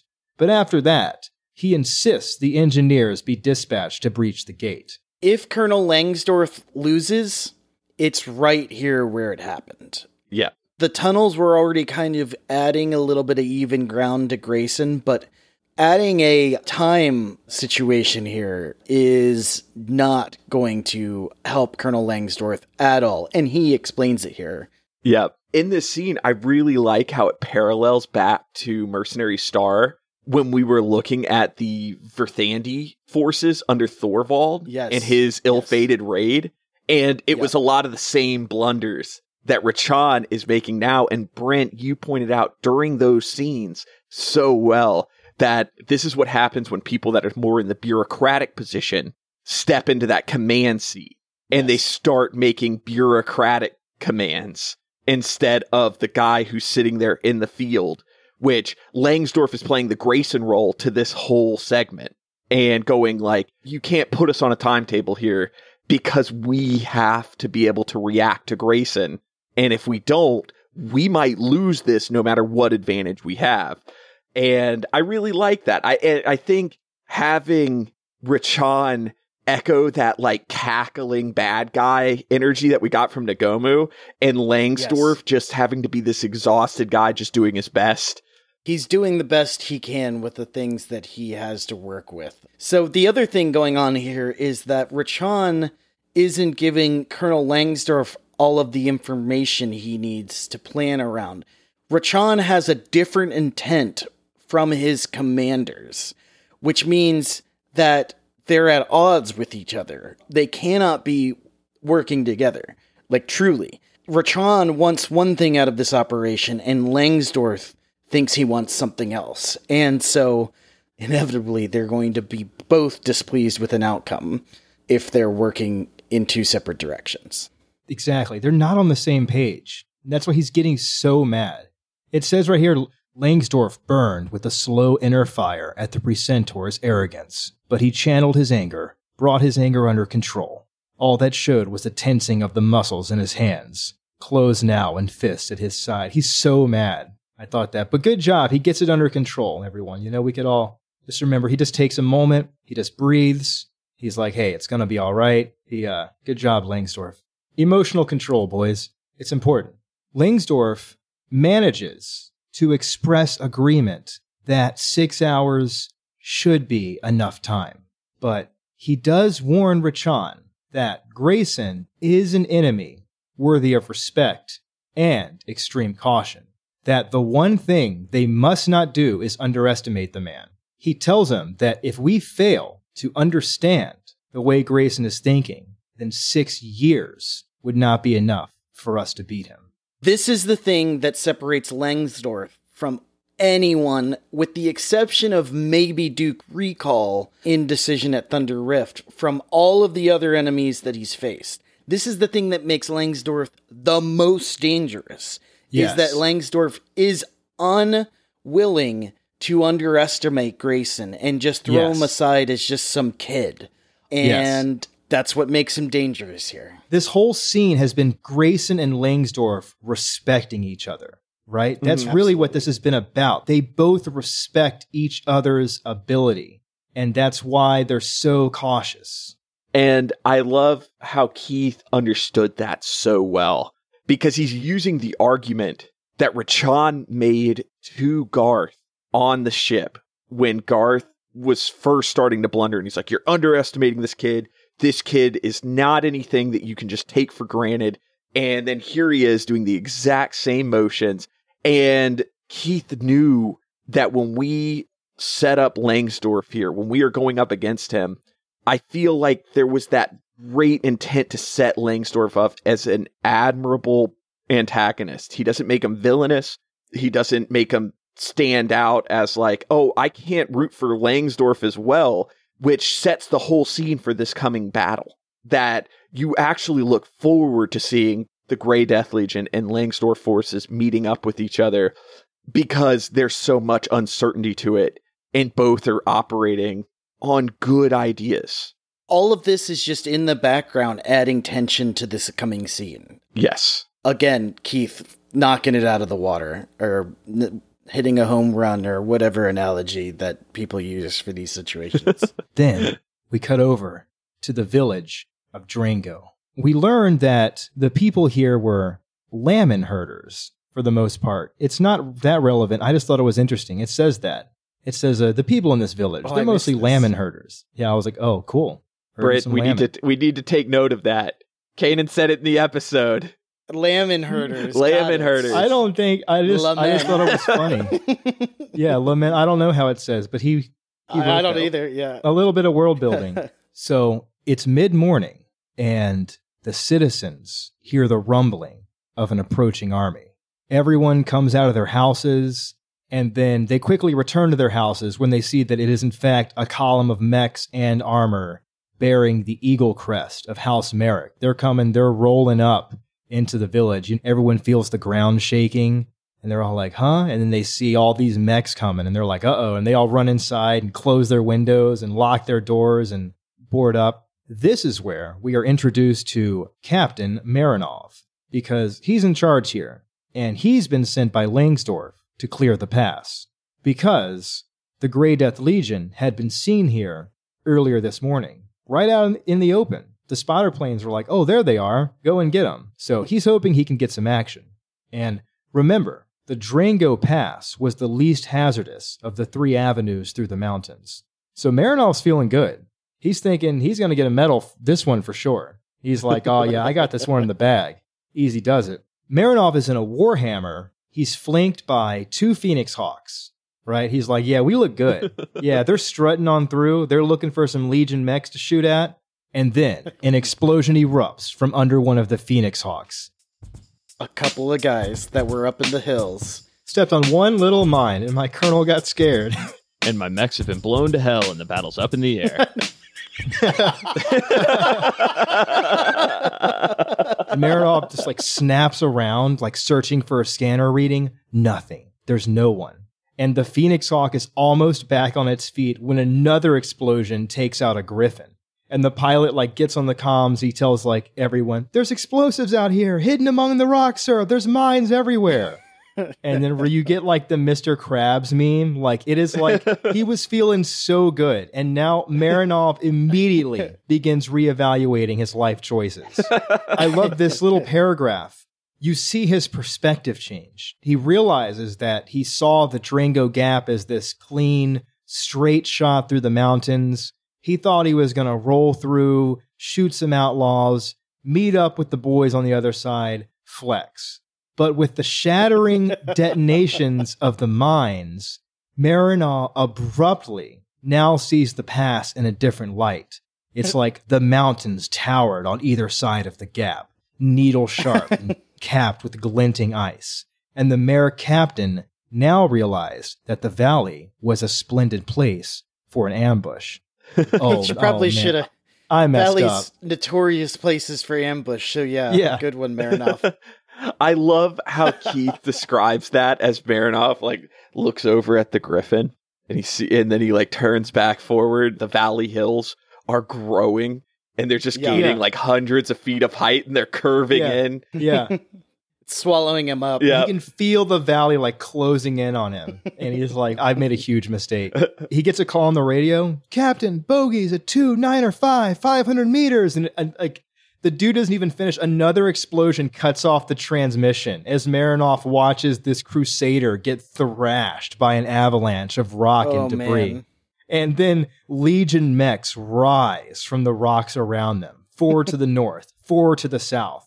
Marinov, he immediately starts blasting PPCs at the enemy. Another mine goes off, nearly knocking him over. He swivels around just in time to see an archer rain a salvo of missiles like all around him and his guys. His mech is already taken some severe damage. One of his legs has a busted knee. Marinov, he sees a rifleman come lumbering through the smoke at him, just ripping through his armor with autocannon shells. His gyro gets shredded.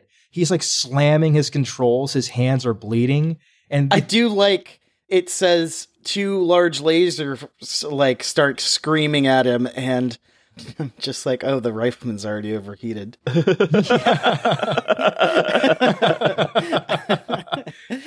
McCall's in there like, oh, it's hot, Letty. It's so funny, dude. The Marinov, I'm getting a strange transmission over the TACCOM. It's like he can swear he's like I think it's the pilot of that rifleman, but it's just coming in. It sounds like he's screaming at him in some incomprehensible gibberish. And it's just like, I feel like the subtitles are like parentheses, Scottish noises. Yeah. You know, just like McCall comes running out screaming at the dude and like blows his gyro out. So Marinov's like, I'm done. His cockpit is breached at this point. So Marinov tries to punch out, but no dice because the canopy is jammed. It can't blow off. He gets rocked by another hit. Yeah, he gets rocked. Warhammer topples over. The coolant tank split open. And it says that a superheated chemical fluid begins flooding the cockpit. This chapter just ends, Marinov was mercifully unconscious by the time the boiling liquid reached him. And you're like, oh my God, dude, they get crushed.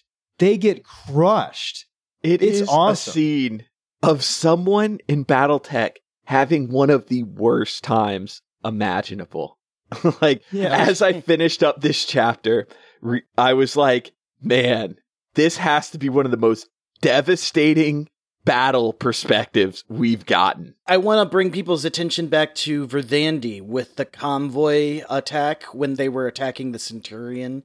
This is, again, the nature of ambushes. It's quick, and if the enemy is not able to gather their awareness and effectively counter the enemy's tactics fast enough, they're dead. The Grey Death Legion, experts at this point at doing this. So much so that normally I would be like, oh man, the geometries of fire here. The Grey Death Legion's mechs are coming from both the north and the south. And I'm like, ooh, that's a real dangerous setup because you're going to be crossing friendly fire.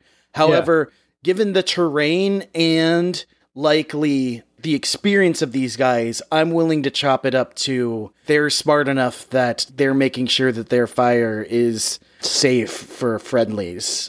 But this is brutal. It's just the nature of ambushes. It, to me, was one of the moments where, by keeping it in Marinov's perspective, it made the Grey Death Legion perhaps the scariest we've seen them as a unified fighting force. Where it just... Marinov's forces never stood a chance through this whole scene. And then to end with... Well, it also opens with Marinov underestimating his enemy. Just as we were giving Langsdorff credit for not doing so, enter stage right Marinov.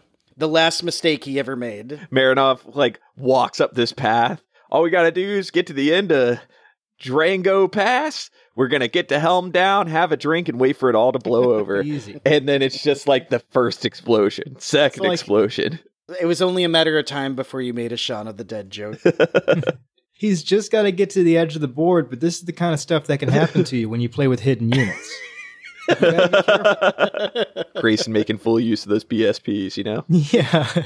Yeah. And there's no Beagle active probe in sight. No. I do like to think that prior to this, when the Grey Death Legion's in the armory that they found, you see McCall like digging through all the boxes, like, you got any double heat sinks in here? They'd really help me out. They really would. I immediately, I was like reading that and I was like, oh, he's firing both large lasers? Oh man. No wonder he's yelling. I won't say sad that it was McCall charging in on the screaming charge. Oh, I loved it. I love that it's McCall, but I was like, man, what an opportunity for Charles Bear to get that melee hit that he's always wanted. That's true. So I wanted to say, this battle is actually not quite over yet. It continues in the next chapter, but it feels like it is, right? At this point, like the dominoes will just fall at this point. So the battle does continue in the next chapter. Yep, it does. Well, the battle's definitely over for Maranov, but we'll see how the Grey Death Legion cleans up the rest of these forces in the next chapter.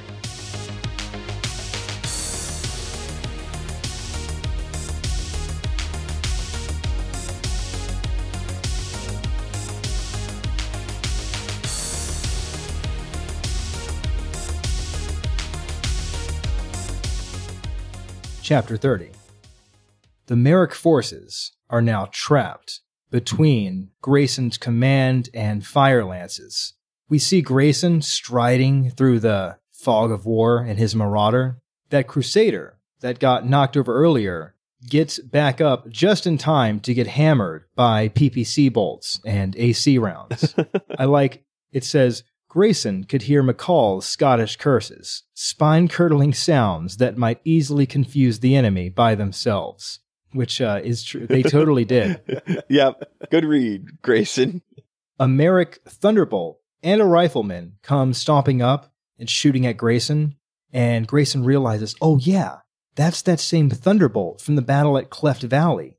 If you remember, its heavy laser had been damaged and appears to still be disabled.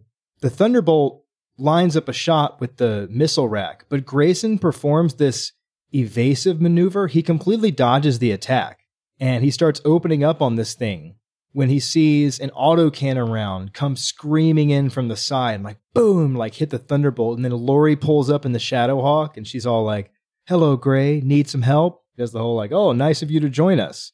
And the rifleman starts trying to help his buddy, but Delmar Clay pulls up in the Wolverine. He starts getting in on it. And then at that point, the pilot's like, you know what? I'm going to die. So he tries to run. The rifleman turns around and tries to get away. He gets absolutely gutted. Like, he doesn't make it very far. The pilot ends up punching out. They take care of this thing, like, very quickly. And then once the rifleman hits the dirt, the rest of the Merrick mechs are just like, you know what? I'm good, actually. They all start retreating. None of the GDL mechs get destroyed. They all take some damage, but they're all still standing. Cheryl's Phoenix Hawk is in pretty bad shape. The dutiful daughter. I hope she had a good time, though. She needed this. She's been waiting for this. That's why she probably went super hard and she got tore up. But Koga's Archer is also messed up. Grayson tells them to go back to the depot for a refit. They're like, I don't wanna. And he's like, come on, go get patched up. You're no good like this. And as the Legion mechs start to move out, you get this shot of all those nearby villagers like coming out of their homes and stuff. And they're just looking around like, what just happened? Like, what's the whole section ends? They're just, where'd all those Merrick mechs go? Yeah.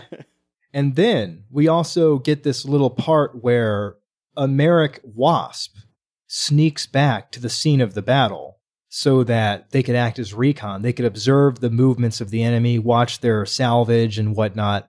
But when she gets there, the Legion is nowhere to be found. Where'd they go? The recon pilot overhead reports that they didn't fall back to the plains. They're not there. It's like the mountains had swallowed them whole. This whole battle, as we talked about last chapter, just peak Grey Death Legion.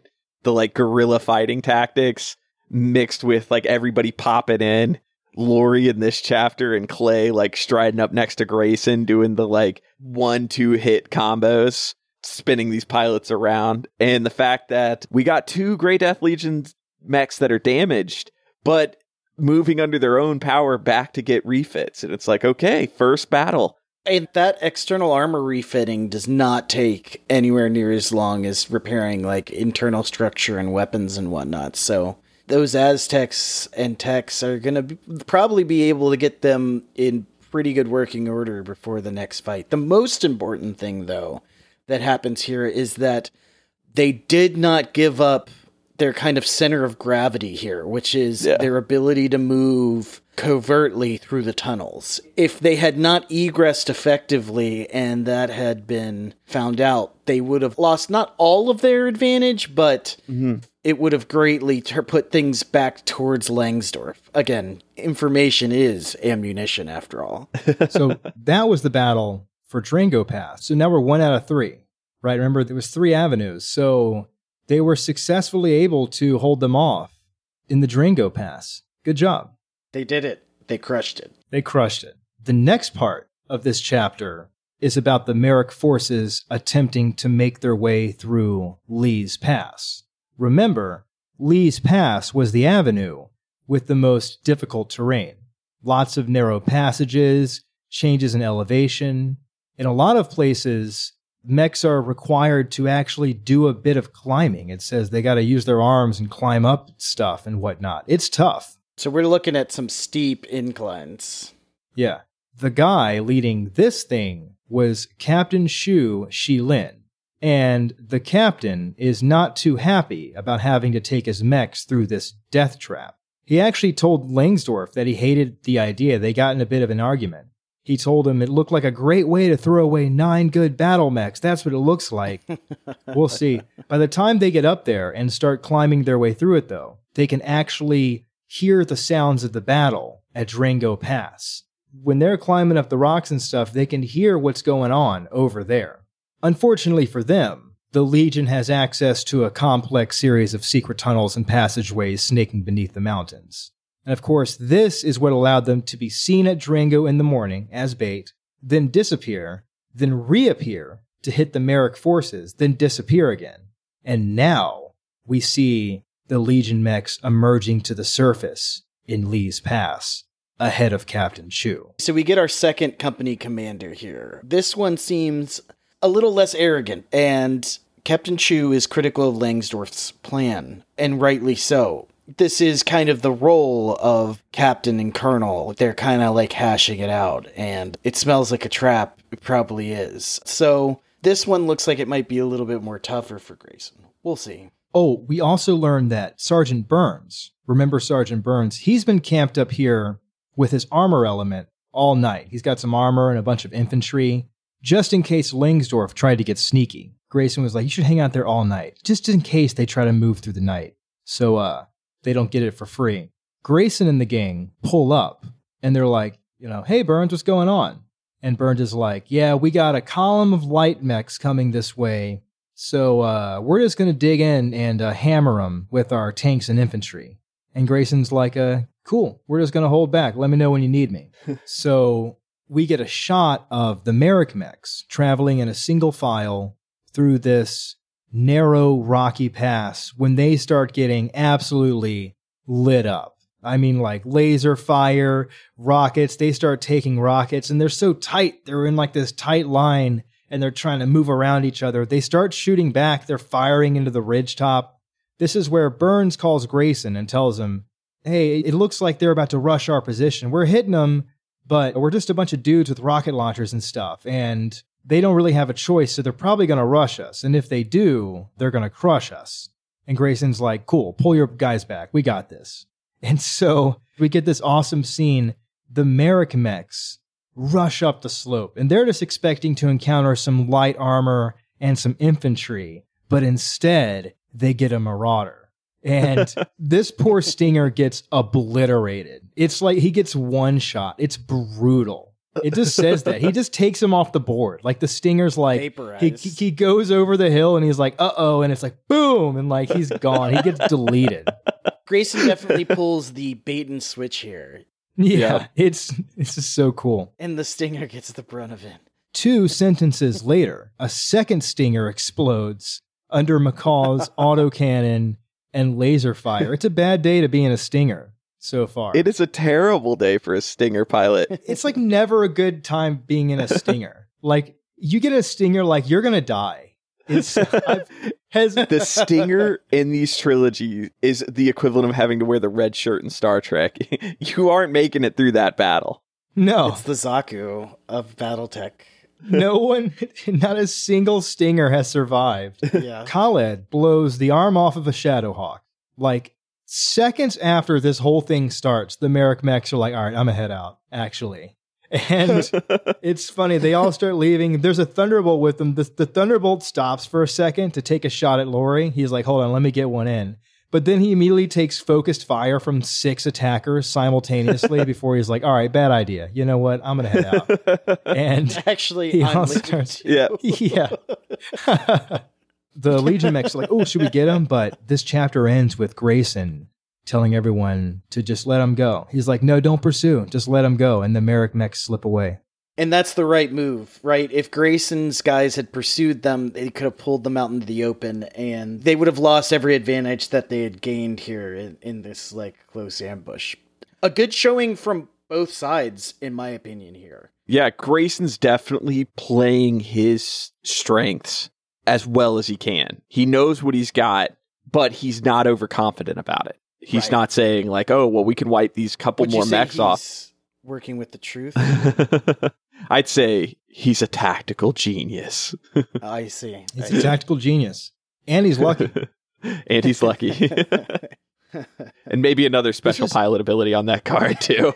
Yeah, I always forget the third one. Oh, combat intuition, of course. Oh, that's true. That's, of course, combat intuition. That's his whole thing. Yep. So for our listeners that may be confused, we're speaking to Grayson Death Carlisle's Alpha Strike card. Also for Classic, apparently, according to the card, he is a 1-1 pilot, that being 1 gunnery and nice. 1 pilot skill.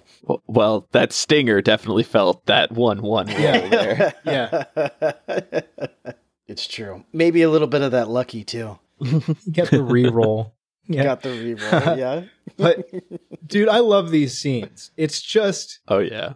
It's like the board's been set, and then you see everything go into motion, and like now we have 2 of the avenues now. The Merrick mechs have been turned back in like very violent fashion. Like they get crushed. It's awesome. Also think in these battles, in the previous 2 books we've covered by Keith, we get to the climactic battle scene, and we learn everything about that fight while we're going through it. They're played off, as we mentioned many times, like heist movie scenes. Yeah. Yeah. But that left us oftentimes confused on the location or what we're supposed to be seeing. And in this one, having that mission brief before the battle starts and laying out the passes. All of the key, we get all the key terrain and where who's going, and it laid out the battlefield so well. Yes. That the pacing feels really good. We went back-to-back combat here. Didn't even get really a break between it other than some scouts to say, they're gone, sir. And you don't get lost. You don't get combat blind. Yeah. In the Grey Death Legion series, I think this is one of the best laid out battles that we get. And again, I agree, I really do believe this kind of comes out in the wash. Sure, they're down 2 Stingers, but Chew was able to pull back their guys before they took any huge losses. And so this definitely could have been a lot worse for the Merrick mechs. Yeah. So for our first 2 rounds of our big battle, Grayson doesn't get a knockout, but the judges are definitely scoring him in the Grey Death Legion's favor. Yeah. The first one was a home run. The second one was like, we're chipping away at him. But at the same time, you have to think about like what panic decision making, as we talked about, that attacker problem of having to react, and then Grayson using those tunnels and disappearing and showing up immediately into a second battle. Yeah.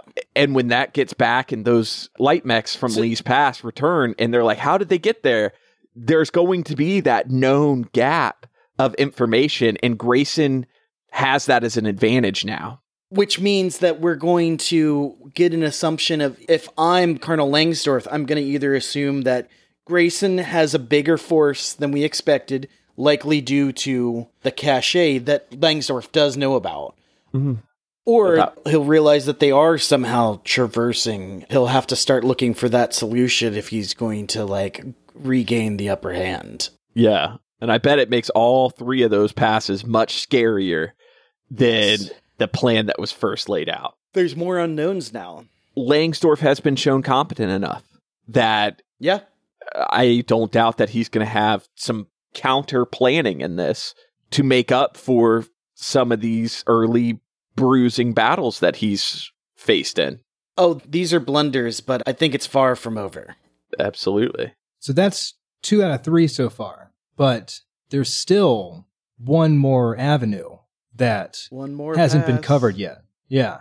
So I don't know if they can get all 3, man, that would be good. Yeah. But they haven't evened out the numbers or anything yet. So as Brent said, we've got a taste of it, but we still got more to come. I did like, there's this bit where, I didn't mention it earlier, but Grayson is watching through a camera feed. There's a cameraman, and when he tells Burns to pull back, he's like, all right, pull your guys back, and Grayson's watching the camera feed, but it's so sad, the camera guy doesn't get away. He gets killed, and the camera feed gets cut, and I was like, oh no, not the cameraman. Yeah, we get to see infantry doing their most important role, spotting. Mm-hmm. Unfortunately, spotting. For that infantryman, but... Yes. I like, there's a line there that I think it's kind of cheeky. It's almost like, it's a little like ham-fisted, so I love it. You know how I am. Keith is like, yes, the infantryman traded his rifle for the much more important instrument of the camera. The camera. It's totally true, but it was... And it's BattleTech, so it's the huge, like, big old chunky shoulder camera. Yeah. I literally saw, like, does anyone know what the lens for, like, the Javelin looks like? Oh, like the handheld, like the handheld. The Javelin comes in 2 parts. There's, like, the tube that fires the rocket, and then there's like this little, like styrofoam looking thing that's like a thermal camera, and I like pictured like a guy like with something like that on like a tripod, just like transmitting that information into the Marauder via the does anyone remember what it's called? Video over radio. Yeah, but what's it called? Sigma V. Yeah, Sigma V. Yeah, that's, shout outs to that cameraman. He had a whole section. I was sad. But not quite the blaze of glory like Delaney got, but it's a bad day to be a Stinger pilot or a cameraman in this battle. Yeah. So it's tense, right? But they're doing good. They've done all right so far. I mean, with what they have. I mean, they're still on. It's so desperate. But as far as losses go so far, they haven't done that much damage, but they've done some damage to the Merrick forces. But it's still tense. It's still tense. And remember, the next location is the one that Grayson predicted that Langsdorff would send the most forces through. Yep. So we still have a long way to go. Well, we will be covering that next battle and the rest of the book next week as we continue on and finish up The Price of Glory. This was another episode of Mechs and Men. I am Kanan Hill. I was joined, as always, by my 2 good friends, Brent and Aaron.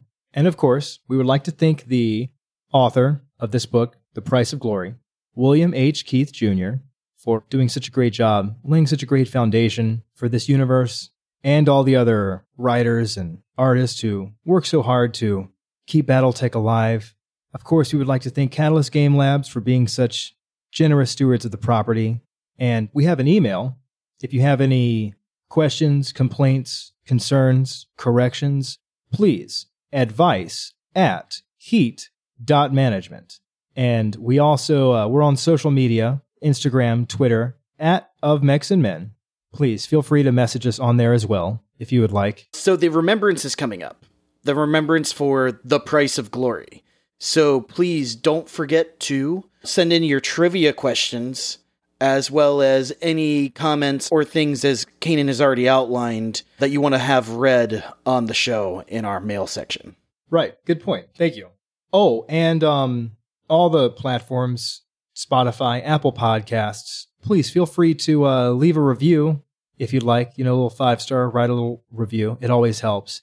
Actually, I noticed we received a review recently.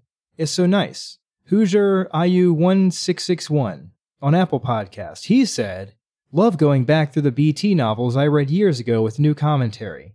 Very enjoyable podcast." Thank you, Hoosier. Thank you. We enjoyed it a ton seeing that show up. Very enjoyable. Yeah, that's so nice. We got a review. Yes, thank you. But yeah, thank you so much for joining us. It's been a pleasure. We will continue our discussion of The Price of Glory by William H. Keith Jr. next week. Until then. Remember, kids, valleys are where ambushes happen. Till next time. Selah.